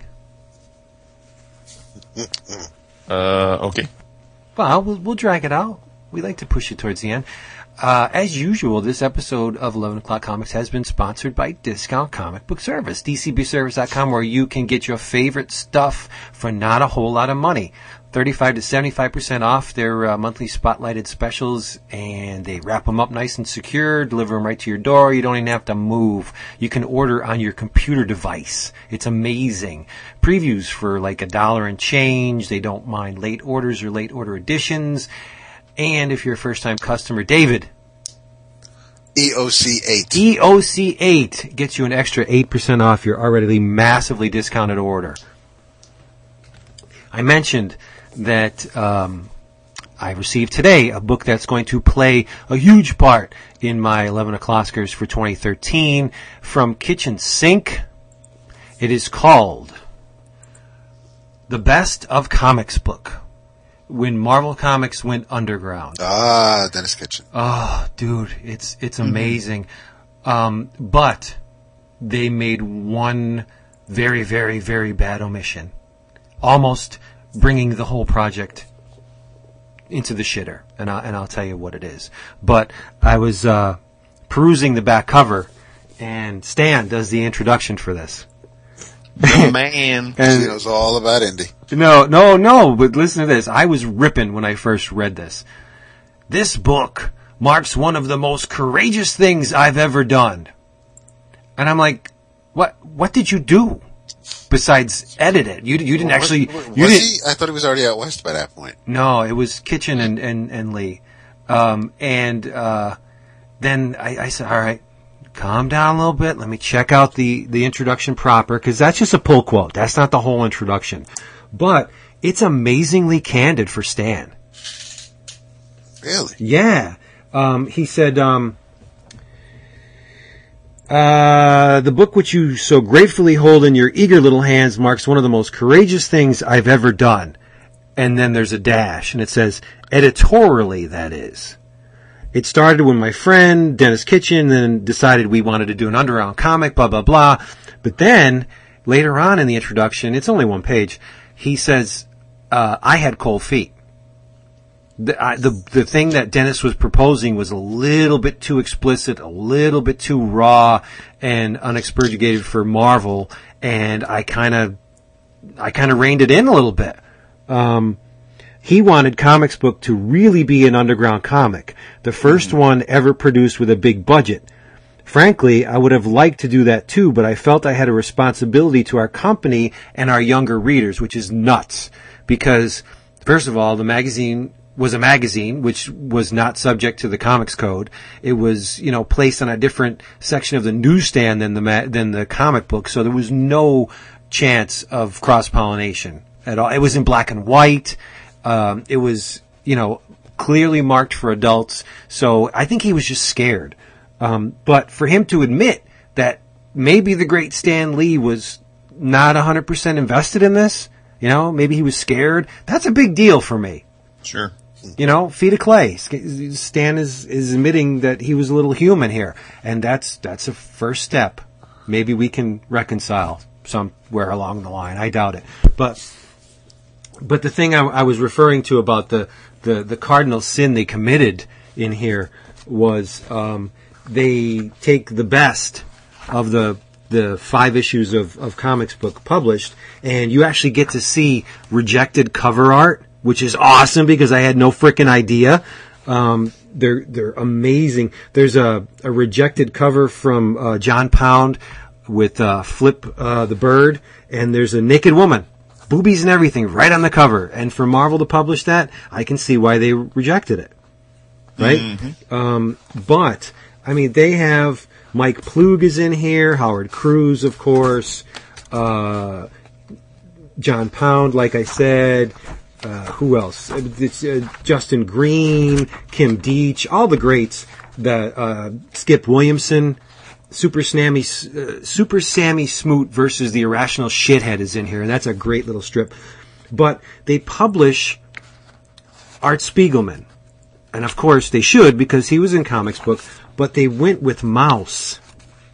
They didn't go with Ace Hole, which I think is, and I've said it before on the show, I think Ace Hole is... Midget Detective is Spiegelman's finest work. That's the best thing, even better than Mouse. I know Mouse has significance and, cultural impact, and it tells a story that desperately needs to be told. But for my money, Ace Hole is the best thing Spiegelman has ever done. And it was in the very first issue of Comix Book, and it's not in this book. So to call this the best of Comix Book and not have that Spiegelman story in it, that is maybe whatever. I was called this a retrospective of Comix Book. It's definitely not the best without that story. That story's amazing. It's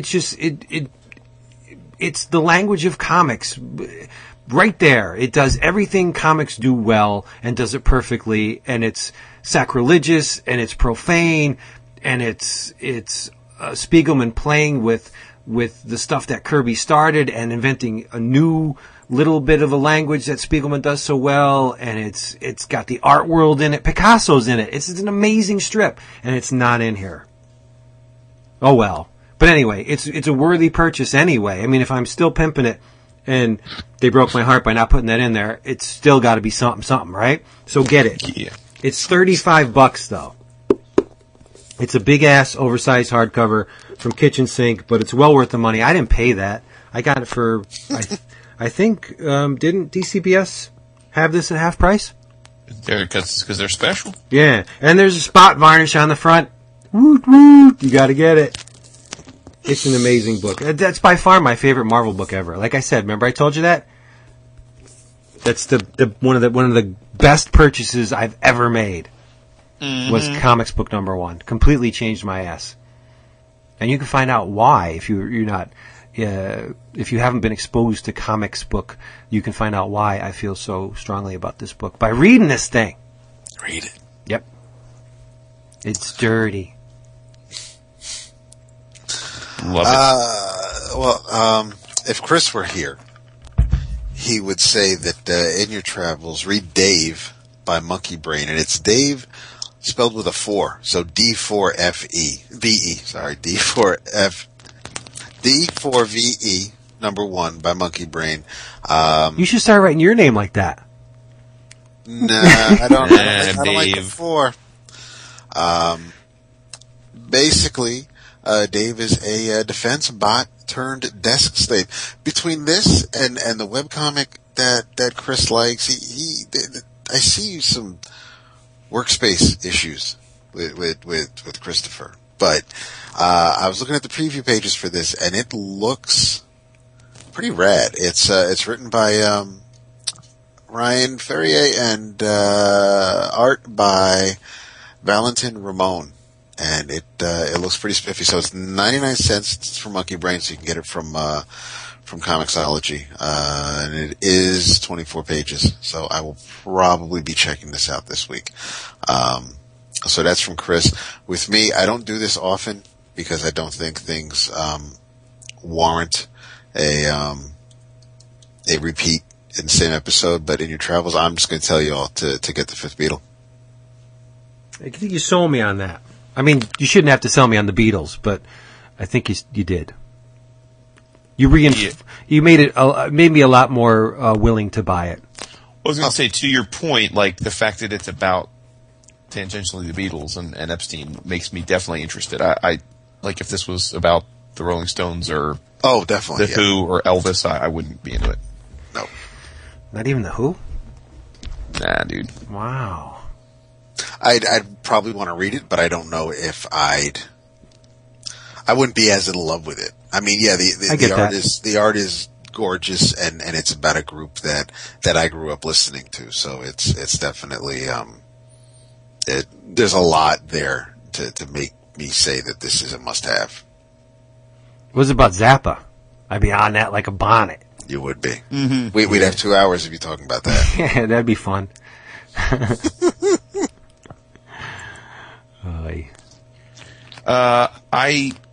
Maybe Vince and I will talk about this at some point. One of the other things I read this week was by Archie Comics.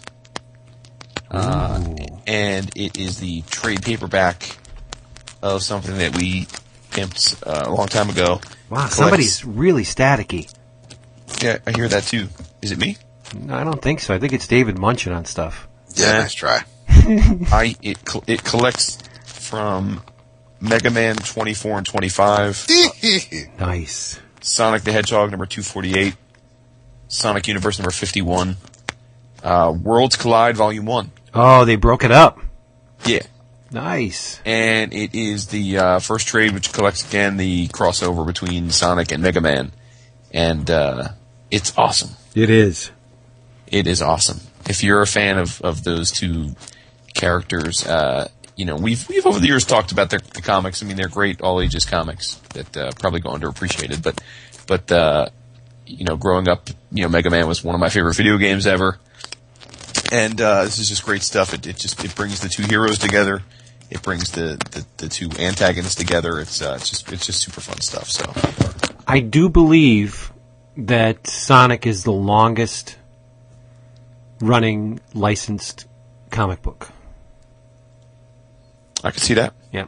I'm pretty sure that, everything's licensed to a certain extent, but as the traditional interpretation of that word, licensed character, I definitely think Sonic is the longest running.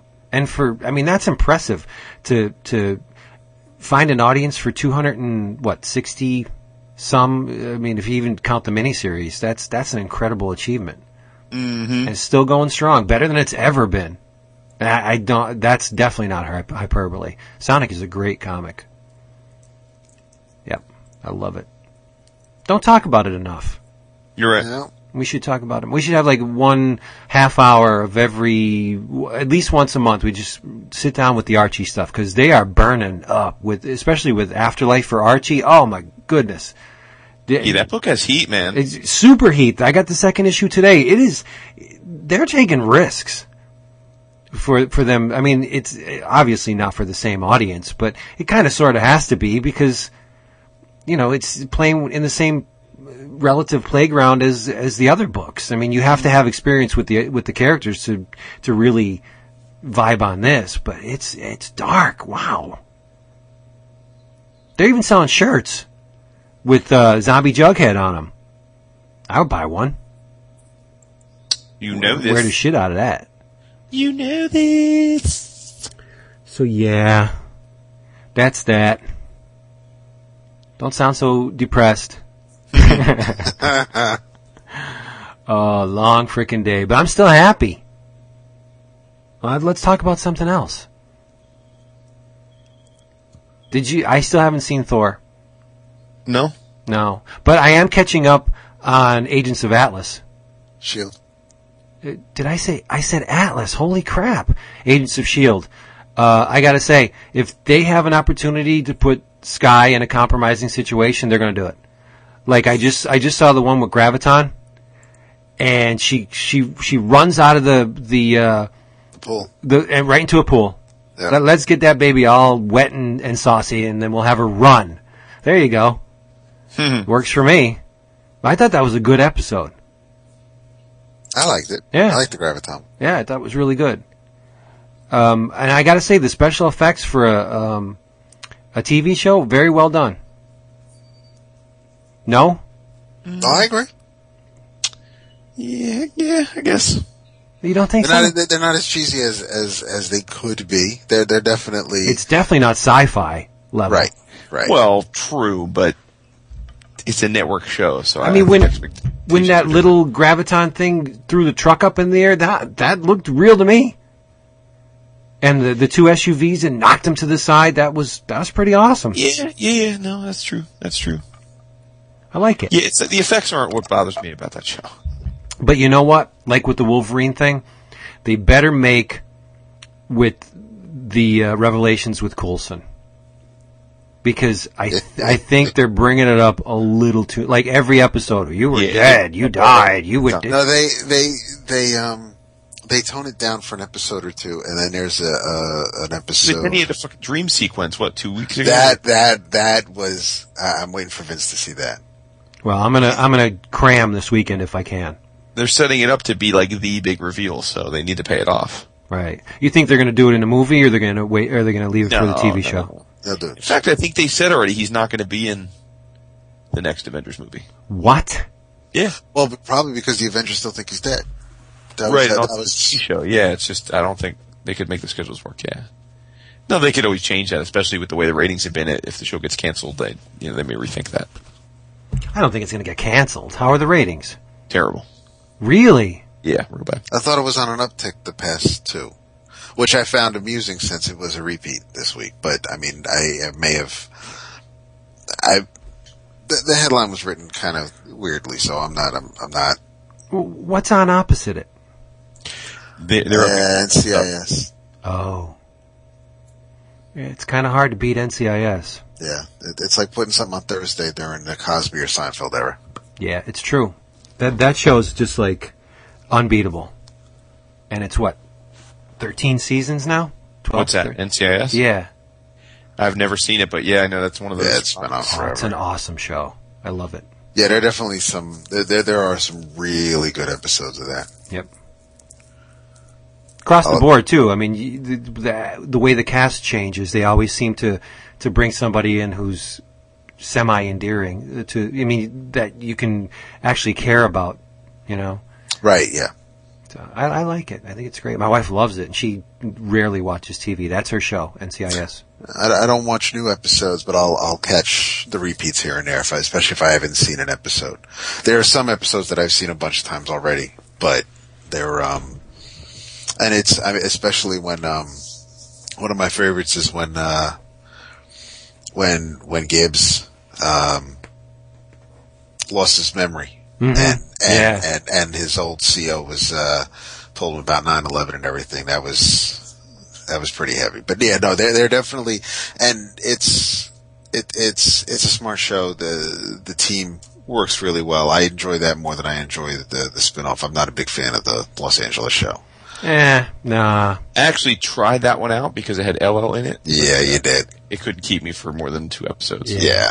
Although the chick's cute. She's a hottie. But yeah, no, I'll there'll probably be coming a time in the next few weeks where I'll just start watching it again, like on USA or something, and I won't. I'll just watch it straight. But you know what they do? There's no commercial break between episodes, so if they manage to keep you in front of the TV for like 2 or 3 minutes into you're hooked. You have to see where it's going.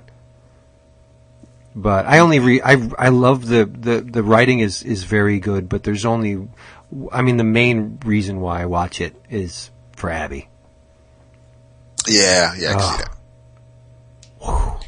So S.H.I.E.L.D's doing about 9 million viewers. That's not good. Yeah, I mean, it's all about expectations, right? I mean, if it was on the CW, I mean, it would be a grand slam, but it's not. It's an ABC primetime. So well, why did they decide to put it up against NCIS though? Isn't that kind of silly? Like that's either they thought they had it won, or maybe things were in place where they couldn't. That was the only available night, but they ended up. There's that show about the lottery winners that lasted like 3 episodes. Yeah. So I mean, things were definitely. TV's weird. I mean, now they're up against The Biggest Loser, which is also tough. And this week they're up against Rudolph, but it was a rerun, so. I want to be a dentist. That's right. He does. That's right, baby. All right, everybody. Hey, thank you for being here with us. We're going to be back next week. Same stinking time, same stinking channel. We hope you come and join us because why? Say it all the time. Because we love you. Look at Vince running out the door. No, I'm not running out the door. I just, I'm just trying to. I'm sure that it'll go in a different direction before long, right? I'm giving you opportunity right now. You're not taking it. I'm speechless because you're trying to run out the door. I'm speechless. Oh, I read Samurai Jack #2. Oh, how was it? Better than the first one. Remember how I thought the first one was awesome? Second one was, Andy Suriano. Oh my God. Dude's killing it, right? If you don't buy the single issues, get the collected edition. You need to have this on your shelf. It's really smart. The thread, remember I was talking about the threads of time? It's pulling Samurai Jack in a certain direction. Well, he gets to this little town, and these two twins are lording over the people, oppressing them disturbingly so, and he fights them, and he can't beat them.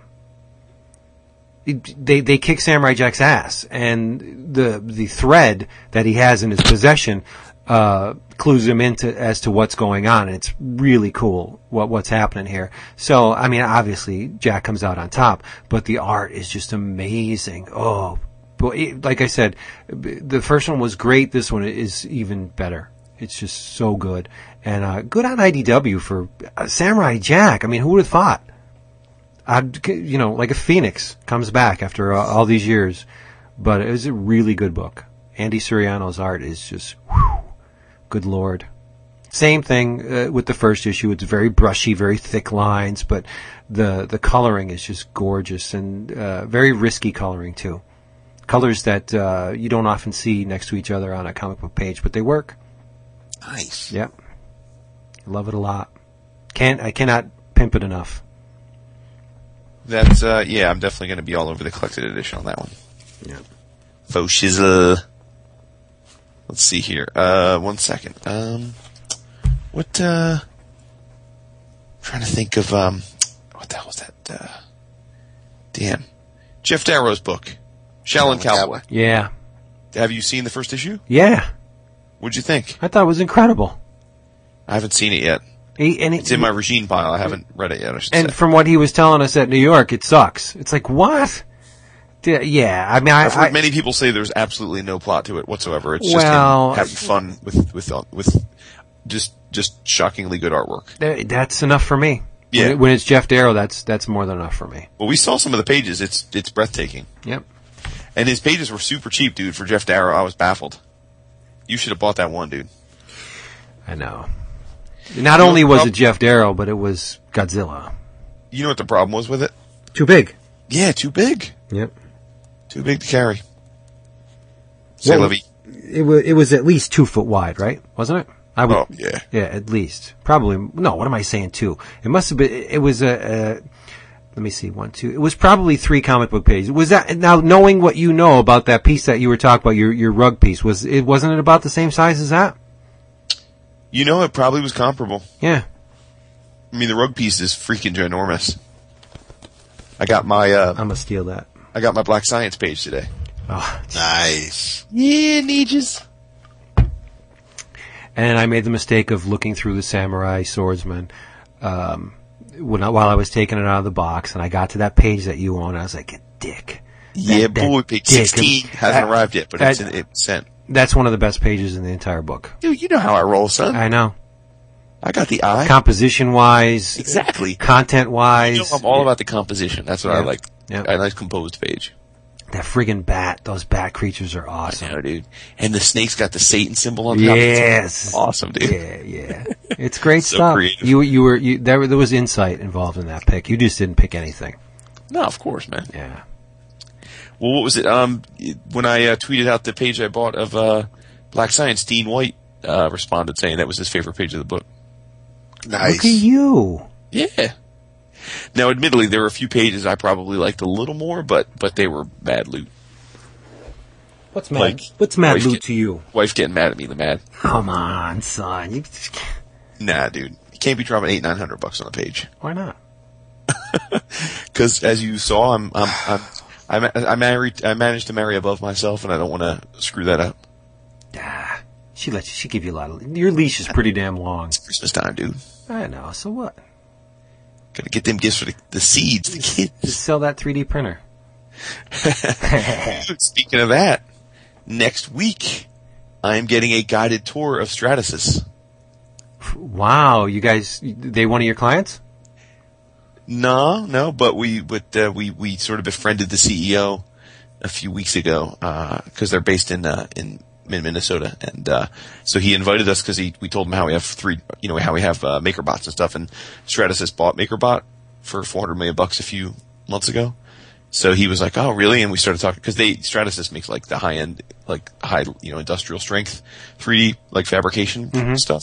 So he was like, "Oh, we should set you up a tour sometime." So of course we're like, "How about like the next time we're in town?" So yeah, next week my partner and I are going to go and spend the day there. Look at you. Nice. Yeah, it should be cool. Moving, shaking. He said we haven't seen anything yet, dude.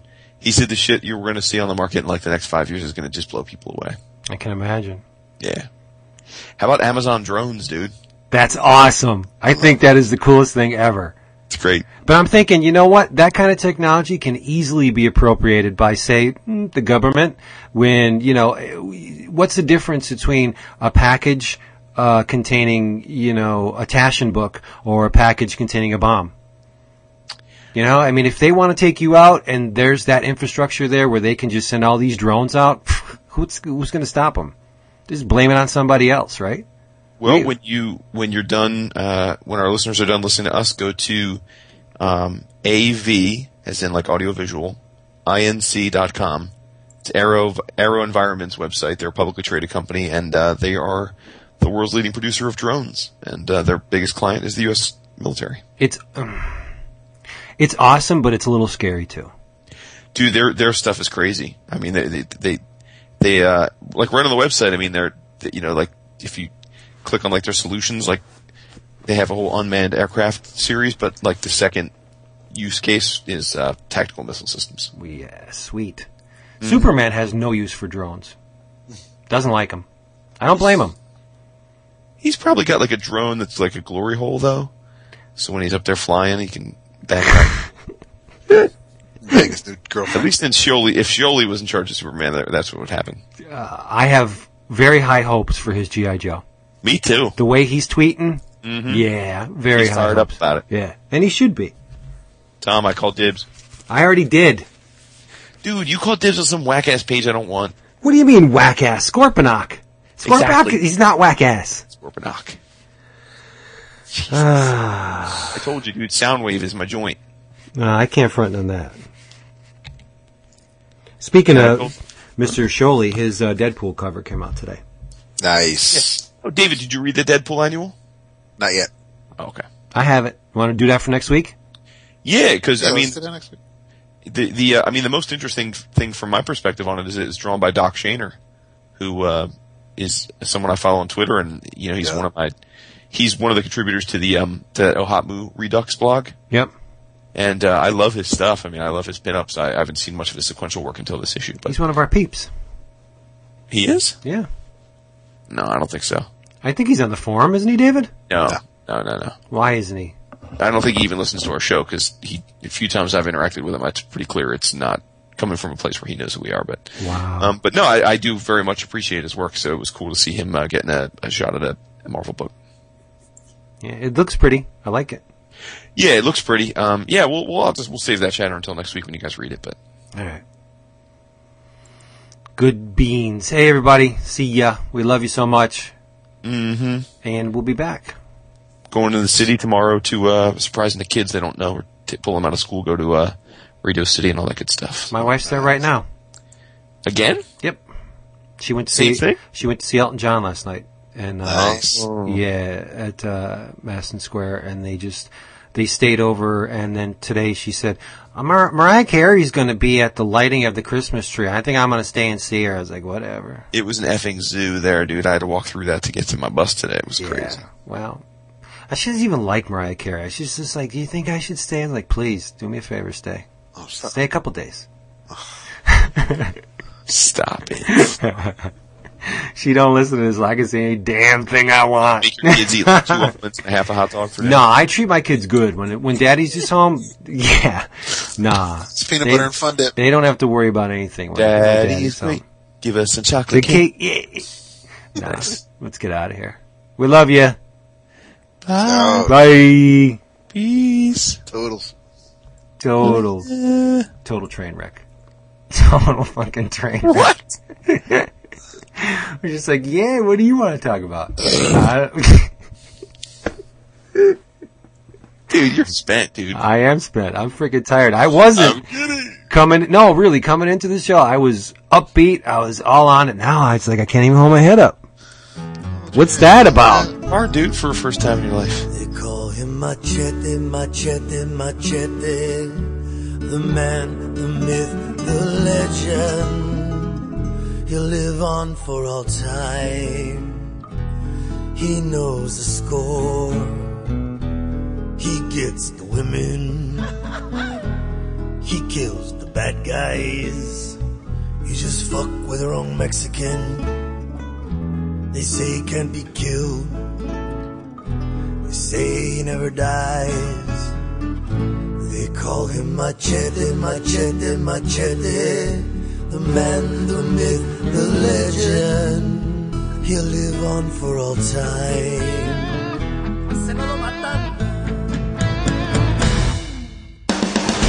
Machete don't text.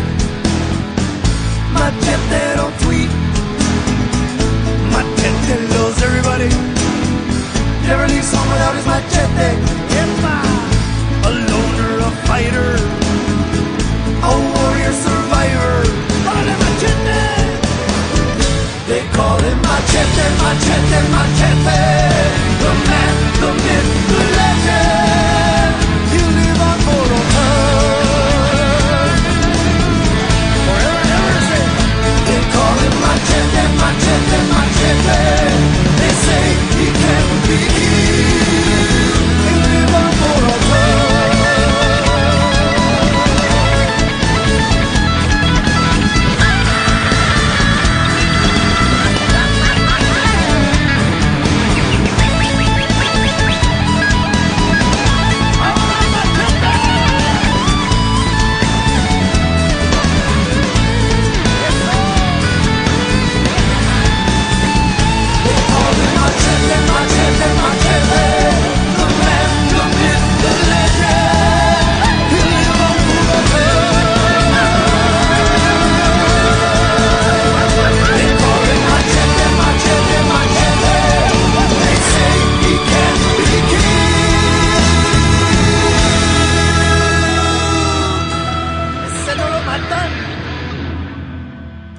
He lost the woman he loved, was double-crossed and left for dead.